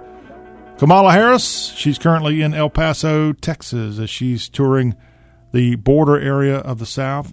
She's visited a U.S. Customs and Border Protection facility already today while visiting the El Paso area, and she'll be there in her first trip to the border as Vice President of the United States, and perhaps even as she was a senator. I don't know if she ever went to the border or not. I really, frankly, don't know. And she was a presidential candidate.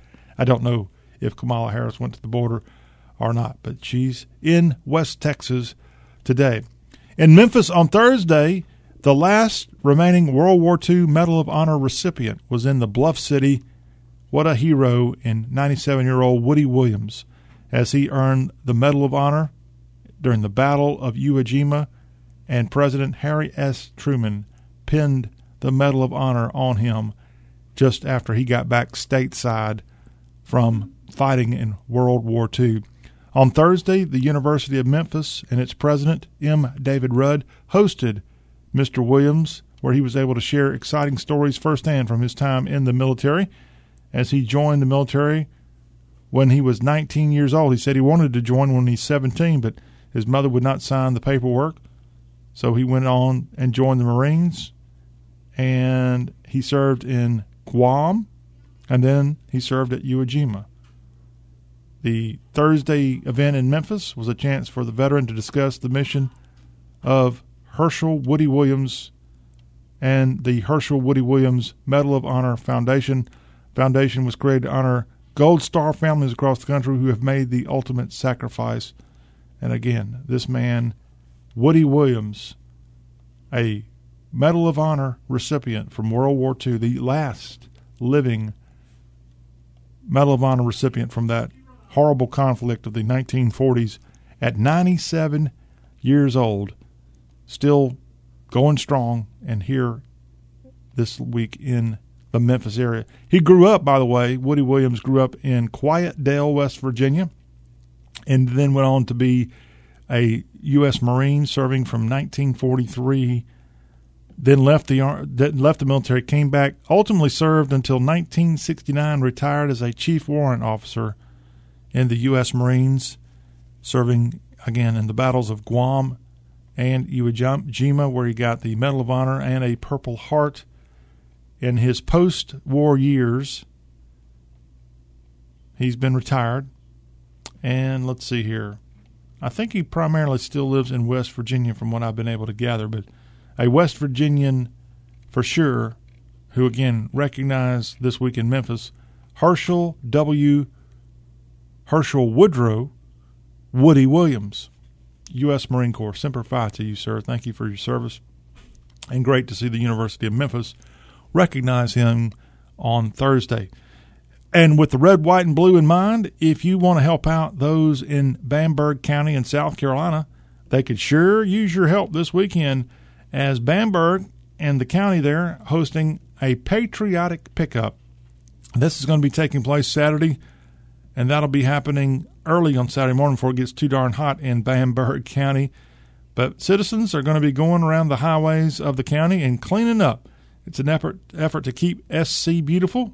Palmetto Pride is the cleanup of litter effort in South Carolina, And there people will be given bags, gloves, and litter sticks to go clean up Bamberg County before the 4th of July, and similar efforts being undertaken throughout the South. By the way, if you ever get to Bamberg County, there's a sign, beautiful, nice sign that greets you there. It says, "Welcome to Bamberg County, simply Southern naturally." Website bambergcounty.sc.gov. But I love the sign, simply Southern naturally is the motto. Bamberg County is in South Carolina's DMZ, if you will. It's kind of sandwiched in the low country. It's kind of sandwiched in the Midlands. It's not far from Orangeburg. It's not far from Aiken, South Carolina. And it was formed in 1897. It's about an hour and 15 minutes from Columbia. It's probably an hour and a half from Charleston. Bamberg County, South Carolina. Now, who are some of the more famous people and famous communities of this county? The county seat is Bamberg. The other city in the town in the county is Denmark. Bamberg, the city of South Carolina, is home of some famous people, including Nikki Haley, the former governor of South Carolina, the former U.S. ambassador to the United Nations. And also, Bamberg, South Carolina, is the home of Mookie Wilson and his son, Preston Wilson. Mookie, a 1986 world champion player for the New York Mets. And so they've got some pretty good connections there in Bamberg, SC. Denmark, just down the road in the same county, it's the other big town in South Carolina. Denmark's native sons include Bakari Sellers. You probably have seen him on CNN. That is his hometown, Denmark, SC. Also, it's the home of PGA Tour golfer Ted Potter Jr., as he resided in Denmark as a young child. Ted Potter Jr. But that's about all the famous folks from that county. And again, they're out this weekend cleaning up. And if you're in an area of the South that needs a little cleaning up, this is a good time to do it. Let's make sure we all have a beautiful highways and byways come 4th of July. Conan O'Brien has come to an end on TBS. I hate that. The guy was so funny.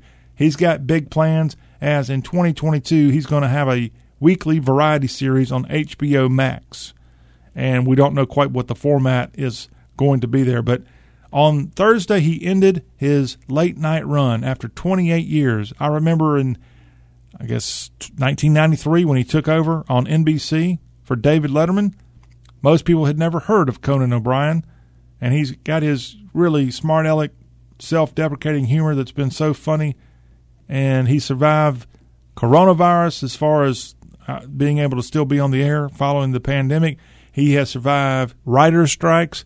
He's survived a move from L.A. to New York, or rather from New York to L.A., and he's also survived changing networks. He's gone from being on the big peacock of NBC to something called TBS, and he's done pretty well. But he's hanging it up now, late-night-wise, and we wish him all the best. We know now the lineup for the 2021 Jazz Fest in the Big Easy of New Orleans, as the announcement just came Thursday. More than 50 artists are set to appear October 8th through the 17th at this year's Jazz Fest in New Orleans. And some of the big names that you might recognize come into Jazz Fest, the Jazz and Heritage Festival in New Orleans this year, presented by Shell. Jimmy Buffett and the Coral Reefer Band will be there. Demi Lovato, the Foo Fighters, Stevie Nicks, the Black Crowes, Norah Jones, Elvis Costello and the Imposters. You also have Ziggy Marley, Randy Newman, Irma Thomas, Melissa Etheridge, and a whole bunch more. HER also there, in case I didn't mention them. All part of the New Orleans Jazz and Heritage Festival, October 8th through the 17th in New Orleans, if you want to make your plans to get to the Crescent City. And I got one more New Orleans-related story. I'm going to save that one. We've got an opportunity to give you some more headlines in hour number 3, and this one's a good one. This one's one I got to have more time to talk about because it's near and dear to me, because I'm one of those folks that just can't make up their darn mind when I'm in a fast food line. I'll tell you about that, but right now after the break, stay tuned, because we're going to come right back and give you a glimpse at the new theaters, at the new movies in theaters this weekend. All that is up next year on Talk with a Southern Accent.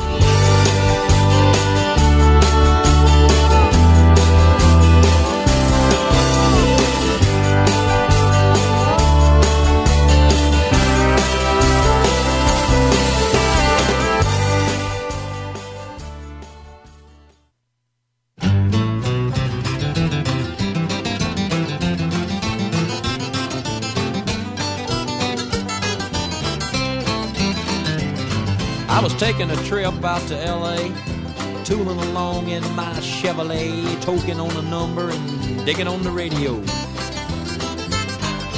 Just as I crossed the Mississippi line, I heard that highway start to whine, and I knew that left rear tire was about to go. Back into the show all about the South as we conclude the second hour on a Friday. Hey, it is a good time to go to the movie theaters, and we got several releases hitting theaters this weekend in case you want to take Sweetie out for a good night on the town. F9 The Fast Saga. It is out. It's an action adventure starring Vin Diesel, Michelle Rodriguez, who is a Southern lady, by the way, Jordana Brewster, and others.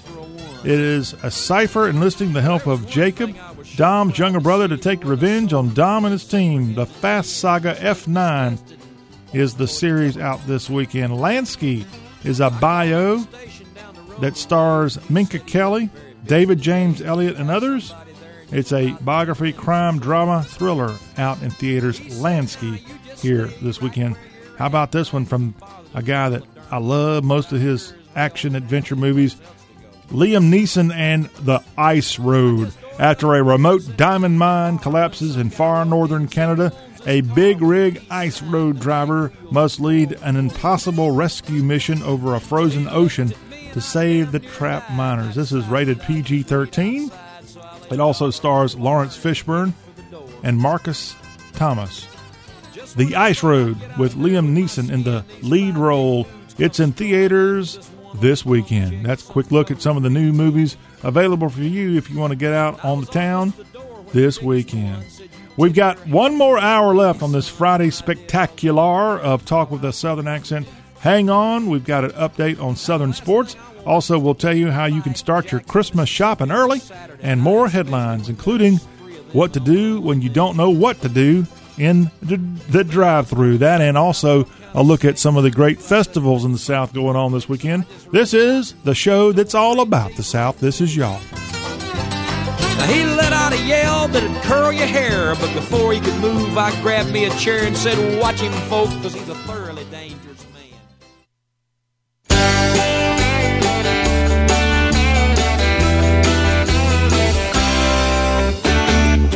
Serving you up another hour of Talk About the South. This is the third of 3 hours here on this Friday edition, and I am John Rawl. This is the Y'all Show, and we have good stuff coming your way. Here this hour, we've got an update on sports, including a look at the leaderboard of both the LPGA's major that's going on right now, the LPGA PGA Championship taking place in the Atlanta area at Johns Creek. We'll give you the latest on that, plus the Travelers taking place on the PGA Tour this weekend from up in Connecticut. Dustin Johnson, the defending champ, will give you all the info on the PGA Tour here in our Sports Blast. A departure in the Tennessee Vols football program. We'll let you know who that is, plus the NBA playoffs continuing, and the Clippers bounce back and get a win in their series with the Phoenix Suns. All that in just a second as we have sports info from around the Southland to get to. Also this hour, if you look at the calendar today, we are exactly 6 months away from Christmas coming, and it's coming this year, whether you want it to come or not, and it's going to be, hopefully this year, a much bigger deal, and it won't be a pandemic, or we won't be right in the middle of a darn pandemic like we were in 2020 when the 2021 edition of Christmas comes our way. And it is exactly 6 months away from Christmas, so why not talk about how you can start your Christmas shopping early? And we've got an article that will help you do just that. That is coming your way, some helpful stuff from the good folks here at y'all.com and wikihow.com as well. And we also have a look at headlines, the latest from that apartment building, condo building collapse down in South Florida. And before the hour is up, a look at various festivals taking place this weekend that we want to share with you before we get out of here. If you want to connect to us here at the Y'all Show, we welcome that. Our number is 803-816-1170. Our website, the homepage of the South, is y'all.com. Go to our website, and that is YALL.com. Y'all.com, the South's homepage. Check it out. You'll like it. Let's get into some sports news to start this hour. College baseball's World Series taking place. And on Thursday, The Virginia Cavaliers were eliminated by the Texas Longhorns. So Texas moves on. The Horns will be playing Mississippi State in a game this evening, televised at 7 Eastern, 6 o'clock Omaha time, between the Horns and the SEC's MSU Bulldogs. This will be televised on ESPN. Before that one, you got Vanderbilt and NC State on ESPN2 in Game 11 of the College Baseball World Series. The Wolfpack, with a win, will advance to the College Baseball National Championship Finals. A win by Mississippi State this evening, and Chris Lemonis' ball club will advance to the College Baseball National Championship Finals. However, wins by Vanderbilt or by Texas will force a game to be played on Saturday between these teams that are playing today. And so if you're NC State, you got to just win one of two. Same goes for MSU. If you're Vandy or Texas, you got to win both. But if you win both, you get to move on to the College Baseball National Championship Finals. But we've got the Final Four set of college baseball right now. Vandy, oh hell yeah. NC State, go Pack. UT, hook 'em horns. And Hail State, maroon, white, fight, fight, fight, Mississippi State, woo, dang right. Those are your Final Four of college baseball. If you like that sport, this is a great, great weekend for you. An update from Baton Rouge. It looks like LSU's found their man, as Paul Mainieri has stepped aside as LSU's head baseball coach. And it looks like, according to reports, Jay Johnson, who's been the head coach at Arizona for several years, he is moving from the Pac-12 to the SEC to become the new Bayou Bengal baseball skipper. The 44-year-old heads to Baton Rouge after being the Arizona baseball coach since 2016. And with the Cats, he led them to the College World Series in his very first year. They were actually runners-up of the 2016 College World Series. That was the year the Chanticleers out of the Big South Conference in Coastal Carolina University, Conway, South Carolina. The Teal Birds got the victory over the Desert Cats, and that was the start of this coach, Jay Johnson's career in Arizona. He went on to have a season the following year, 2017, where they made a regional. Did not do anything regional-wise in 2018 or 2019. Bounced back 2021. Remember, 2020 got canceled. So this year, the most current year, of course, that the Cats have been able to get out and play a full year, and they made it to the College World Series. Arizona was able to get past their regional. They had Mike Bianco and the Mississippi Landsharks in Tucson for the Super Regional, and Arizona won Game 3 of that one in convincing form. And the Cactus Cats now losing their head coach as he's taken off for Baton Rouge and Alex Box Stadium. Jay Johnson, a California native, now finds himself leading this baseball dynasty in LSU. A dynasty, frankly, let's be honest, they've not won anything lately from a college baseball national championship perspective. It's been 12 years since LSU hoisted a trophy. That was Paul Mainieri's first season, maybe, at LSU. And so LSU has won the national championship a total of 6 times, starting in 91, then 93, 96, 97, 2000, 2009. But LSU fans want to have another title back in Baton Rouge, and that's why they're going to Jay Johnson to figure out what's going on with this program, a program that's desperately searching for its 7th college baseball national championship. Keeping it in college sports here, the Tennessee Vols have dismissed quarterback Caden Salter after he was arrested last week on charges of simple possession and driving without a license. The former 4-star prospect from Texas was a freshman and was previously suspended from the team back in March after an incident at an on-campus residence hall. He was later reinstated to the program. The Tennessee football program announcing Salter's dismissal in a statement on Thursday, wishing him and his family, quote, all the best in his future endeavors. In his departure, another void in Tennessee's football quarterback room, as right now you have had, besides him being dismissed, J.T. Shrout leaving the program and veteran QB Jarrett Garantano, the signal caller of at least the last 3 years for Tennessee. those guys all moving on to other programs. So who do you have coming in for Josh Heupel as a possibility at quarterback? Well, Tennessee's got some inbound players.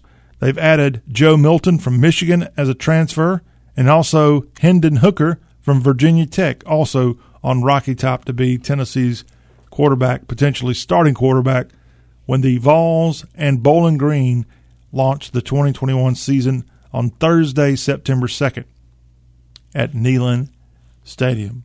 But a departure with the Tennessee football program, with that freshman being essentially kicked off the team. To the NBA on Thursday, you had a victory by the LA Clippers as the Clips bounce back from being down 2-0, and they get the 106-92 victory at home over the Phoenix Suns. In that series now, Phoenix a 2-1 lead in that one. As despite having Chris Paul back in the lineup for Phoenix, the Clippers pulled away in the second half, and they got the convincing big win there of 8. What is that? 8 plus 6 is 14 points is how they ended up having the scoreboard show a victory for the hometown Clippers Thursday. On the NBA hard court this evening, you got the Bucks hosting Game 2 against the Atlanta Hawks from Fiserv Forum. This game set for an 8:30 Eastern tip-off on TNT. The Hawks with a 1-0 series lead in that one. And then over the weekend, it's the Suns and Clippers with the Game 4 matchup between these two at Staples Center in L.A., and perhaps the Clippers will be able to knot this thing up at 2 apiece, or Phoenix will have a lot of momentum if they can emerge victorious and have a 3-1 series lead and just get that much closer to getting this franchise in an NBA Finals. The Bucks and Hawks set to play their first game at State Farm Arena. That's going to be Sunday evening at 8:30 Atlanta time for the third game of that series on Sunday. But they first have to play again in Milwaukee this evening, an 8:30 Eastern, 7:30 tip on TNT between these two NBA franchises. Now to golf, and the PGA Tour is in Connecticut this weekend. It's the Travelers Championship. Defending champion Dustin Johnson is part of the field, and a purse valued at right at $7.5 million. And a guy that played really well last week in the U.S. Open but kind of fell apart on the Sunday round, Russell Henley, the former UGA golfer, he's up there pretty well this week as well. Another former UGA golfer. Actually, you got a couple of UGA doing well in Connecticut. Russell Henley, he shot 6 under, and he has kind of risen to near the top of the leaderboard in Connecticut. Kevin Kisner, former Georgia Bulldog golfer, he also with a 6 under score. Bubba Watson, he is a Georgia Bulldog alum, and he also has had a 6 under. Then you get to Brooks Koepka, a Florida State alum. He's got that 6 under too. But mostly American golfers atop this thing, as there's, again, playing this weekend in Connecticut. Kramer Hickok has had the low score thus far in this tournament as he tees off here today with a 7 under in his first round. A very, very good performance by this guy here that I'm not all that familiar with, Kramer Hickok. Let me brag about Kramer as I pull up his bio, because I don't like to get stumped on golfers, and that's hard to do since there's so many guys playing out on the PGA Tour. He's a native of Austin, played at Texas. He turned pro 2016. He's had 1 win on the Korn Ferry Tour, so he's one of these guys that kind of is lucky to even have a chance to play on the PGA Tour. And he's making the most of it if Kramer Hickok can somehow come out. He is a 29-year-old golfer, so he is not right out of college. He's been working at this for a while, and he's been one of the best scorers at this tournament in Connecticut this weekend. The LPGA finds themselves in Johns Creek, Georgia. That is in the north end of Fulton County and Atlanta this weekend. It's the KPMG Women's PGA Championship from the Atlanta Golf Club, the Country Club of Atlanta. It's the old Bobby Jones golf course that they kind of moved out of Eastlake up into Johns Creek. And after they've had their first round, they're already up and going here with a second round. But some of the names that have popped up here that have had great performances at this LPGA championship going on, the PGA Championship on the LPGA Tour this weekend, as you've had American Jessica Korda. Now, she won just the other day on the LPGA Tour. She's doing really good, a lot better than her sister Nelly. She's there. American Yelimi No, she had, I think, a third place, or she was kind of in third position after the first round with a 3-under that she shot on Thursday. And also American Danielle Kang doing quite well in the LPGA PGA Championship. And then one more name, Nelly Korda. She did shoot under par. She was 2 under in her first round on Thursday. But if you get a chance, tune in and see some good golf played, including by Allie Ewing. She's really on the rise. A native of Fulton, Mississippi, and a Mississippi State University alumni, Allie Ewing. And she shot even par in her first round. But a lot of golf there to be played north of downtown Atlanta at the KPMG Women's PGA Championship, one of the 5 majors on the LPGA Tour, and it's underway in the Peach State this weekend. And that is a blast at Southern Sports here to get this third hour of y'all underway.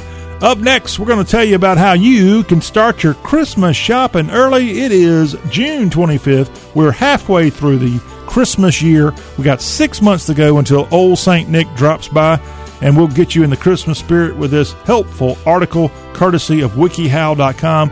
That is up next. Merry Christmas from the South.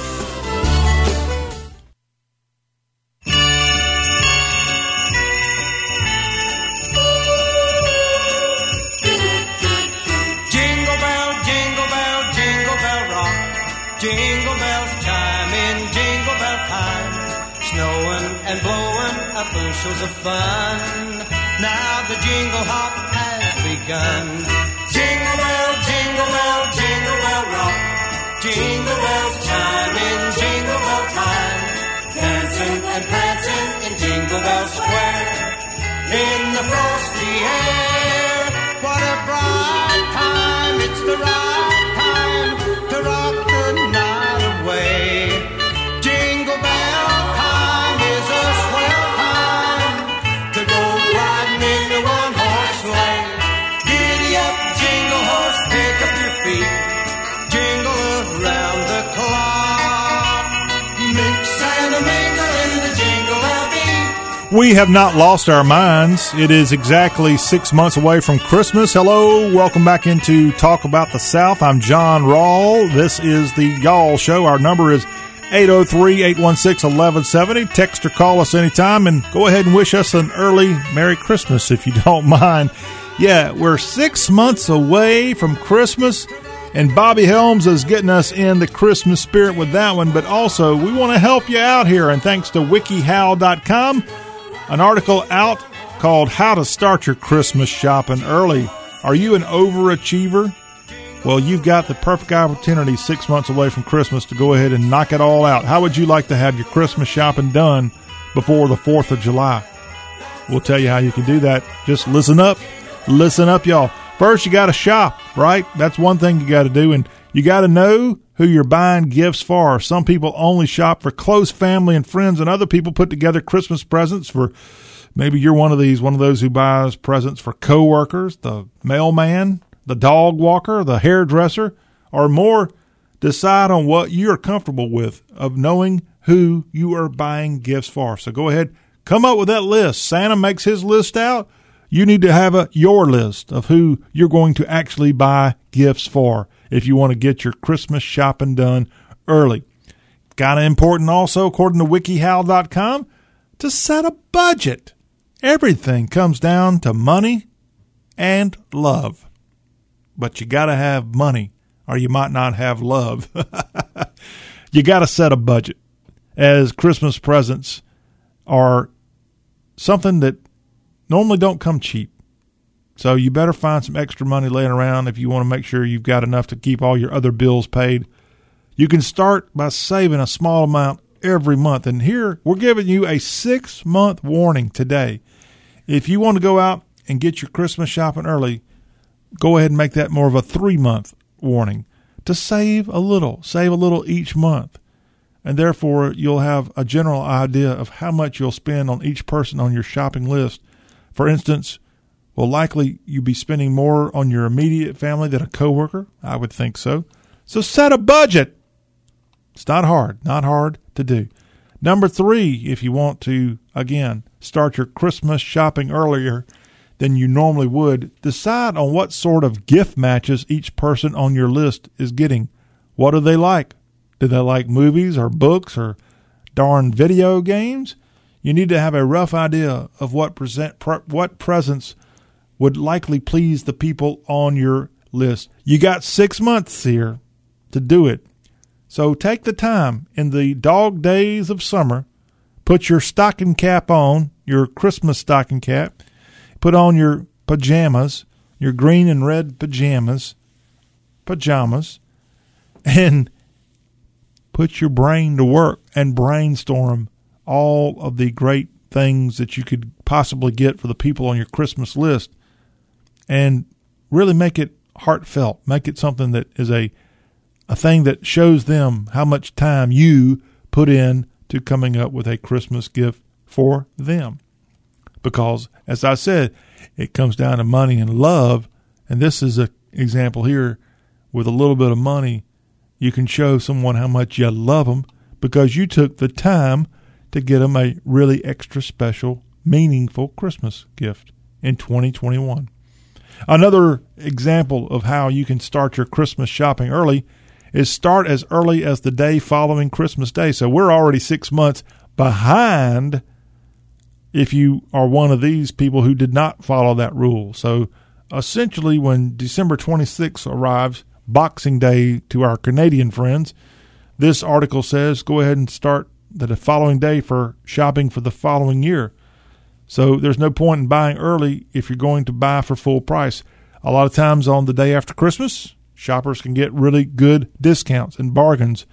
So check out sales throughout the year, such as at the end of summer. So we might still be a few weeks away for some retailers, the big box stores, maybe having good sales toward September 1st, maybe late August. Heck, some of them might be going on right now.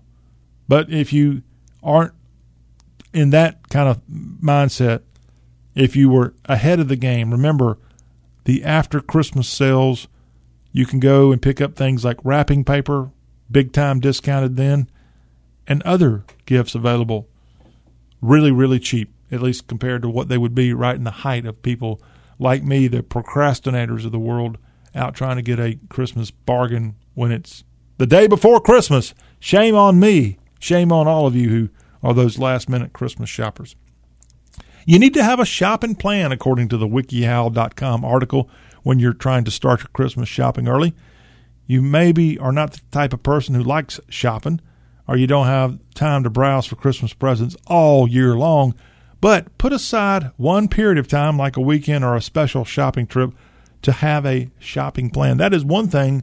A lot of communities around the South have their holiday markets, and oftentimes those are in October, sometimes November. And I think they're a really good thing. I've never been to one. I've only heard about them, but I've heard that those are really good things for you to kind of walk around, see all these vendors with items for sale as part of a holiday market. And it might be that seeing that kind of unusual item on display that you make the connection. That would be a wonderful gift for Uncle John or Brother John or Sister John or whoever you are trying to get something for. And so the neat thing about the holiday markets is it cuts out all the stuff that you might find in a gigantic retailer that has nothing to do with a Christmas gift. I don't think too many people give Christmas gifts of more than 70% of the stuff available at a store like Walmart. I don't really need a big box of detergent for Christmas. I don't need a big case of hamburger meat at Christmas like they might have at a Sam's Club. But I will take whatever they got at these holiday markets. So I don't know who came up with that idea, but that's a really good idea. Keep track of your presents. You might need to know where they are or who you got them for. Have a designated area for the presents, such as a tote, a section of a closet, or up in an attic, and be sure that the present won't be ruined by the changes in temperature, humidity, or mold, or rats getting into them, or more. Yeah, write the name of the designated gift receiver on a removable sticker or piece of tape. That way you'll remember who you bought it for. And if you change your mind, it's easy to redesignate. So cross their name off the list as soon as possible to avoid forgetting that you had already bought them something. Very good idea. And the last thing, you don't want to be caught on Christmas morning when you're giving presents to your friends and family, is you give somebody the wrong present. And part of the reason you did it, or you received or gave the wrong present, is it was indicated that's who it was for, that person, or maybe even for you.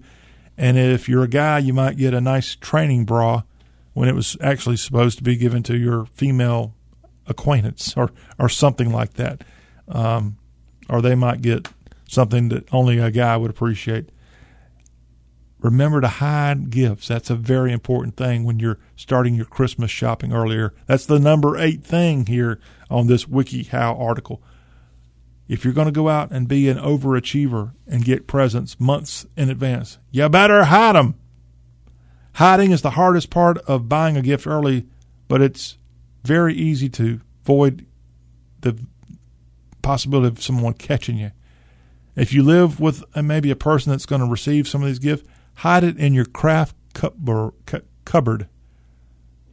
Hide it in your craft cupboard, maybe your toy box, somewhere that they're not likely to find it. Some people even leave it inside backpacks or other opaque bags. I don't have anything extremely valuable hidden here. That's why I don't mind telling you this on the Y'all Show. But sometimes I hang things that I don't necessarily want somebody else discovering. I hang them amidst clothes in my closet. So I'll take a clothes hanger and I'll put like a bag that's got a string and drape it around the clothes hanger, dangle it from the clothes hanger that's then sandwiched between all the clothes that I hardly ever wear. And so I know it's there. It's off the ground even, but it's likely not going to get discovered. And right now, the only thing I've got like that is, I think I've got some stuff I take when I go traveling. I've got a bag already packed of stuff ready to go, like extra toothbrushes and extra underoos, things like that. But actually, it just hit me. That would be a good place to hide your gifts if you've got a big enough closet where you can do that and not get caught. Also, you can take this time well before Christmas to go shopping for food and drinks. Know that your Christmas meal, what that's going to be at least a month in advance, and you can go at least 1 month, but maybe even further out, like 6 months in advance as we're talking today, and start getting your food prepared for Christmas. Coming up with a plan there. So there's lots and lots and lots and lots of stuff you can do to get ready for Christmas. We're 6 months away from that magical holiday, and we're taking this opportunity on June 25th. And there's at least one international retailer, Aldi, at least in stores in Europe today, they're making a big deal out of what they call Junemas, celebrating Christmas. Their reason for that is the whole world's kind of been screwed over for the last 15, 16 months, and that included really putting a damper on Christmas 2020. A lot of people not able to get together like they normally would. So to make up for it, Aldi and Yaldi, this show right here, we are getting Christmas started early, and we're putting you in the Christmas spirit, and that's what we're going to do. And thanks to this article at wikihow.com, it's helping us start our Christmas shopping early. And when we do that, it won't be all that long before we'll hear songs like Jingle Bell Rock being played all Christmas season long. When we come back on the Y'all Show, we will continue the fun. We're going to tell you about some developing news, the latest from South Florida and that deadly condo crash, all that. Plus, before the hour's up, I look at festivals going on across the Southland this weekend. This is John Rawl, and this is the Y'all Show. Merry Christmas, everybody! Ho, ho, ho! That's the jingle bell. That's the jingle bell. That's the jingle bell.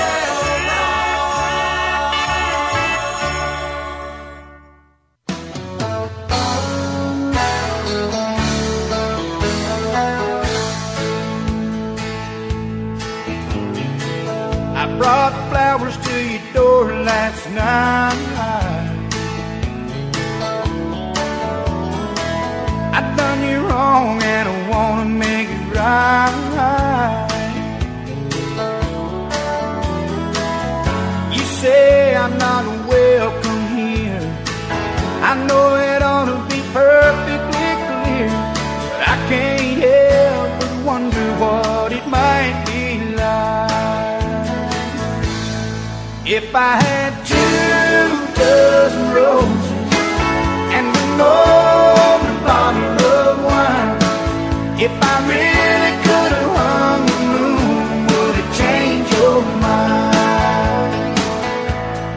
If I could cry a little harder and get a little less sleep at night. If I had 2 dozen roses, would it change your mind? Got a few minutes left here as we wrap up a week of y'all. Thank you there, fellows from Muscle Shoals, Shenandoah. And let's get back into some of the headlines of the South as we wrap up this Friday, y'all. And right now, the death toll, and it's expected to climb, sadly, in Florida after that condo collapsed. Death toll now at 4. 159 people are still missing after this Oceanside condominium building collapsed on Thursday morning, and it collapsed into a smoldering pile of rubble. And now searchers using machines and other devices looking for any survivors in this just tragic scene in South Florida, Miami-Dade County, the community of Surfside is where this happened. Our thoughts certainly to everybody down in Florida and families throughout really just the whole country and world with so many people involved here. A tragedy unfolding. Again, 159 people are still missing at this awful scene in South Florida at this condominium building, the Champlain Towers South, collapsing a 12-story building Thursday. Other stories, we have an update from a story in Spain, of all things, a story that has a connection to the South. The founder of the McAfee computer antivirus, the antivirus software company, the magnate of that, John McAfee, died in a Spanish prison this week, and authorities there calling his death a suicide. The 75-year-old software magnate lived at one time in Lexington, Tennessee, and West Tennessee, and he's had multiple run-ins with the law and was actually awaiting extradition after being charged with tax evasion in this country in 2020, and now found dead in what the authorities call a suicide. Now, his widow is saying that John McAfee was not suicidal, and she's blaming American authorities for this tragedy after he was found dead in his prison cell near Barcelona on Wednesday. Speaking to authorities and to reporters outside the prison today, Janice McAfee demanded a thorough investigation, saying she wanted answers of how this was able to happen in Spain. Again, software developer, the antivirus McAfee. Many of you may have had it on your PCs at one point. And the magnet behind it, 75-year-old John McAfee, found dead in his cell in Spain, and a one-time resident of West Tennessee, making headlines with his passing this week. Now to a story that, if you're like me, you spend more than your fair share of time in a drive-through at a fast food restaurant. That's the way it works in today's world. We have to go get something for the kids, maybe for a coworker. If you don't want the Uber Eats of the world and DoorDashes of the world, if you don't want to wait on them, you can make the choice to go wait yourself in a drive-through line somewhere near you. And if you're like yours truly, sometimes you just kind of freak out and you don't know what to get. Well, for those people like me, Popeyes, the New Orleans-based great fried chicken place, they are now offering what they call the I Don't Know meal for the undecided diner. And I bet they get tired of people who take the effort not only to go to the drive-thru, but likely they've had to sit there and wait for a couple of minutes before they get their time at bat. And they absolutely strike out when they said, "Can I have your order, please?" And you say, "I don't know what I want." Well, Popeyes has this new menu item called the I don't know meal for people like me who are complete idiots and freak out in a line. Popeyes has called this the perfect meal when your partner doesn't know what to eat. Well, I'm sorry. A lot of times I'm the person that doesn't know what to eat, and I'm in their drive-thru line. I'm taking up precious time. When you pull up to the drive-thru window and ask your companion, "What do you want?" usually an answer is, "I don't know." And you respond with, "Okay, great. I'll get you that then." That's what Popeye says. The IDK meal is a new popular menu item at Popeyes. What is the I don't know meal? Good on Popeyes. I'm sure they put a lot of effort and thought into this. The I don't know meal at Popeyes is a chicken sandwich, and you get a bonus premium lemonade for free when you order online or through their app. You can get the I don't know meal for only $3.99 at participating Popeyes locations or through the company's reward program. The Popeyes chicken sandwich kicked off the chicken sandwich war in August of 2019. Y'all remember that? That was a lot of fun prior to coronavirus coming around, the chicken sandwich wars. And that Popeyes chicken sandwich, when it debuted at the end of the summer of 2019, sold out 2 weeks after its debut and did not come back on the menu until November of that year. And since that time, in November of 2019, the Popeyes chicken sandwich competition in the fast food industry has really heated up. Burger King's gotten into the act. McDonald's has rolled out several fried chicken sandwiches. And there's a little company called Chick-fil-A that likely is laughing all the way to the bank because they claim to be the godfathers of chicken sandwiches. And I think in a lot of cases I would agree with that. And I know Chick-fil-A is not exactly hurting for money these days. The pandemic has really helped them, in my opinion. It's really helped a lot of fast food places.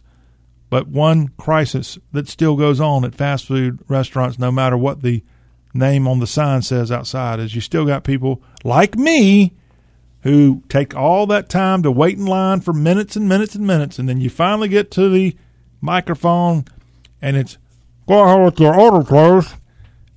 And I freak out and I don't know what to get. And Popeyes is hearing my cry, and they're answering with, "You know what, John, and all you other people who are just indecisive, we're going to come up with the I don't know meal with a delicious Popeyes chicken sandwich and some lemonade too."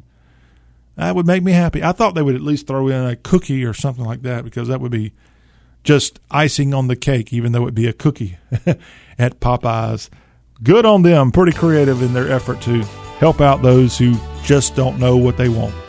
Well, I know what I do know, and I do know that we're running out of time on this Friday edition.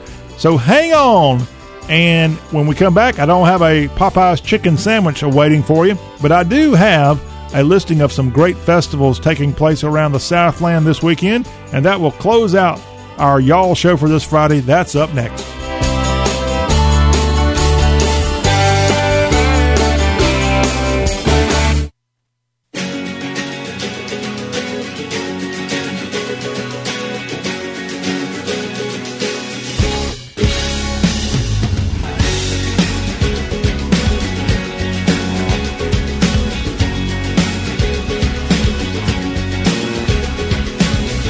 You and me, we come from different worlds.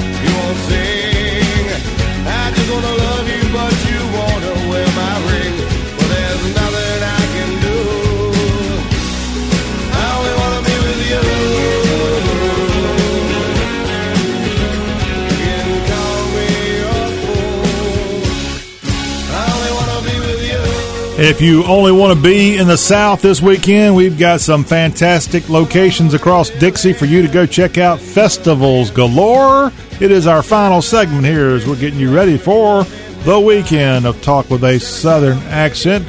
Let's head on over to Manassas, home of the Battle of Bull Run. This weekend, it won't be any kind of Civil War battle going on in Manassas, Virginia. At Liberia House Historic Site this weekend, it's the Manassas Bee Festival. Buzz. Get your buzz on at Manassas, Virginia with the Manassas Bee Festival, part of our Festive South this weekend. In Elgin, Texas this weekend, it is Western Day at Memorial Park there. If you want to head to the great Lone Star State and enjoy some good times, you can have your kind of feast on Western lore and life with the great Western Day taking place this weekend in Elgin, Texas. Also this weekend, you've got in Anderson, South Carolina, the South Carolina Sunflower Festival. Seems like the Sunflower Festival and that Bee Festival all to get together, and boy, there'll be bees aplenty if those two ever decided to play ball together. In Indian Trail, North Carolina this weekend, it's Slay the Day Fest taking place both today and Saturday. This is on Brief Road in Indian Trail. Slay the Day Fest, part of the Festive South Fun going on this very weekend. That in Indian Trail, North Carolina. In St. Genevieve, Missouri, that's right on the Mississippi River, halfway between Cape Girardeau and St. Louis. It's the Honey Festival and Market at the St. Genevieve Welcome Center. That's at 66 South Main Street in St. Genevieve. Great little French town. Again, just off of the Mississippi River near the boot heel of Mizzou. The Honey Festival and Market going on this weekend in Missouri. Show me St. Genevieve, Missouri, and you'll be shown a good time if you make your way there this weekend. Cambridge, Maryland this weekend. It's the Chesapeake Maritime Heritage Festival that takes place at the Ruark Boat Works in Cambridge, Maryland. That's on Hayward Street when you make your way to that beautiful little area. The Chesapeake Maritime Heritage Festival going on this weekend. Baton Rouge this weekend. It's the Baton Rouge Soul Food Festival at Riverfront Plaza. Lots of good food, a little bit of music too. If you want to go to the state capital of the Pelican State, you'll be shown a great time this weekend. Florala, Alabama, right on the Alabama-Florida line, thus the name Florala. Florala this weekend's got the 24th of June Arts and Crafts Fair, and that takes place at the Florala State Park. That is an Alabama state park on Lakeshore Drive, and that's Saturday, the 24th of June Arts and Crafts Fair this year. 24th of June, sadly, is not going to be Saturday. Saturday's going to be the 26th of June. I guess they had to push it, change the name or something, but that's happening this weekend. Now, on that other side of that state line from Florida, you do have the great state of Florida, and there in the Panhandle this weekend in Chipley, it's the Panhandle Watermelon Festival 2021 at the Washington County Youth Fair on Jackson Avenue in Chipley. This takes place both today and Saturday. Get watermelons, get there to Chipley, and get yourself into a great mindset because it's going to be a fun time. Watermelons in the Florida Panhandle. In Waterford, Mississippi, that is just off of Mississippi Highway 7 between Oxford and Holly Springs. And there in Waterford this weekend, right beside Betty Davis, you got the North Mississippi Hill Country Picnic, the Burnsides, almost all of the living Burnside members. That's a family of blues musicians right there from Marshall County, Mississippi. They and others will be joining them for the North Mississippi Hill Country Picnic, and that's taking place this weekend in Waterford, right beside the Tallahatchie River. In Moorhead, Kentucky, it won't be blues on display. It will be bluegrass. It's Rudy Fest Bluegrass Festival 2021. That's at the Poppy Mountain Music Festival, and that's on Poppy Road in Moorhead, Kentucky. That's going on this weekend. Again, the Rudy Fest Bluegrass Festival taking place this weekend in Moorhead, Kentucky. Home of Moorhead State University this weekend, home of some great bluegrass there in the Bluegrass State. Now, right on the North Carolina border in North Georgia is a town called Young Harris. And this weekend, Young Harris, right by Hiawassee in that area of Georgia, has the Made in Georgia Festival taking place at the Lake Chattooga Chamber of Commerce. That's on Jack Dayton Circle. And Young Harris, GA, home of Made in Georgia Festival. And that, y'all, is going down this weekend in the North Georgia mountains. Been there several times. It is a beautiful, beautiful area of the Peach State. In Eureka Springs, Arkansas this weekend, it is the Fat Tire Festival MTB Race and Tour. That's in Eureka Springs, Arkansas at the Lake Leatherwood City Park. That's going on this weekend as part of our Festive South highlight of what all the South is offering this weekend. Anstead, West Virginia this weekend, it's the second annual tractor show. Yeehaw! Y'all want a good tractor show, go to Anstead, West Virginia. In Franklin, Tennessee this weekend, it's the Blackberry Jam Music Festival. Don't know if Hootie and the Blowfish are going to be there, but go to Boyd Mill Farm in Franklin, Williamson County, and check out this year's Blackberry Jam Music Festival in Franklin, Tennessee, one of the South's great cities. And lastly, Norman, Oklahoma, the home of OU. This weekend, it's the Beats and Bites Festival going on there at Riverwood Casino, and it has plenty of food, and as it says in its name, got plenty of good music on display at Riverwood Casino at the home of the University of Oklahoma, Norman. It's the Beats and Bites Festival this very weekend. Y'all, we have come to the end of another incredible week of talking all things Southern. I'm John Rawl. I just want to thank you for the privilege of being here in the host chair and being your great Southern servant. Why don't you say we get back together on Monday and put together a whole new set of y'all shows for next week. Monday through Friday, we'll be right here to tell you about what's going on throughout Dixie, and it's going to be just awesome. Have yourself a wonderful last full weekend in the month of June. We've got a big holiday coming up next weekend, so enjoy this, and it has been so much fun. Be safe. Again, our thoughts to South Florida with the condo collapse there. We hope the best from that situation, a very awful situation. Our prayers go to there and to the families and to those who've lost their lives there. Thank you again. This has been Y'all Talk with a Southern Accent. Our website, y'all.com, if you'd like to get the podcast of the show that's all about the South. Have a great weekend, y'all.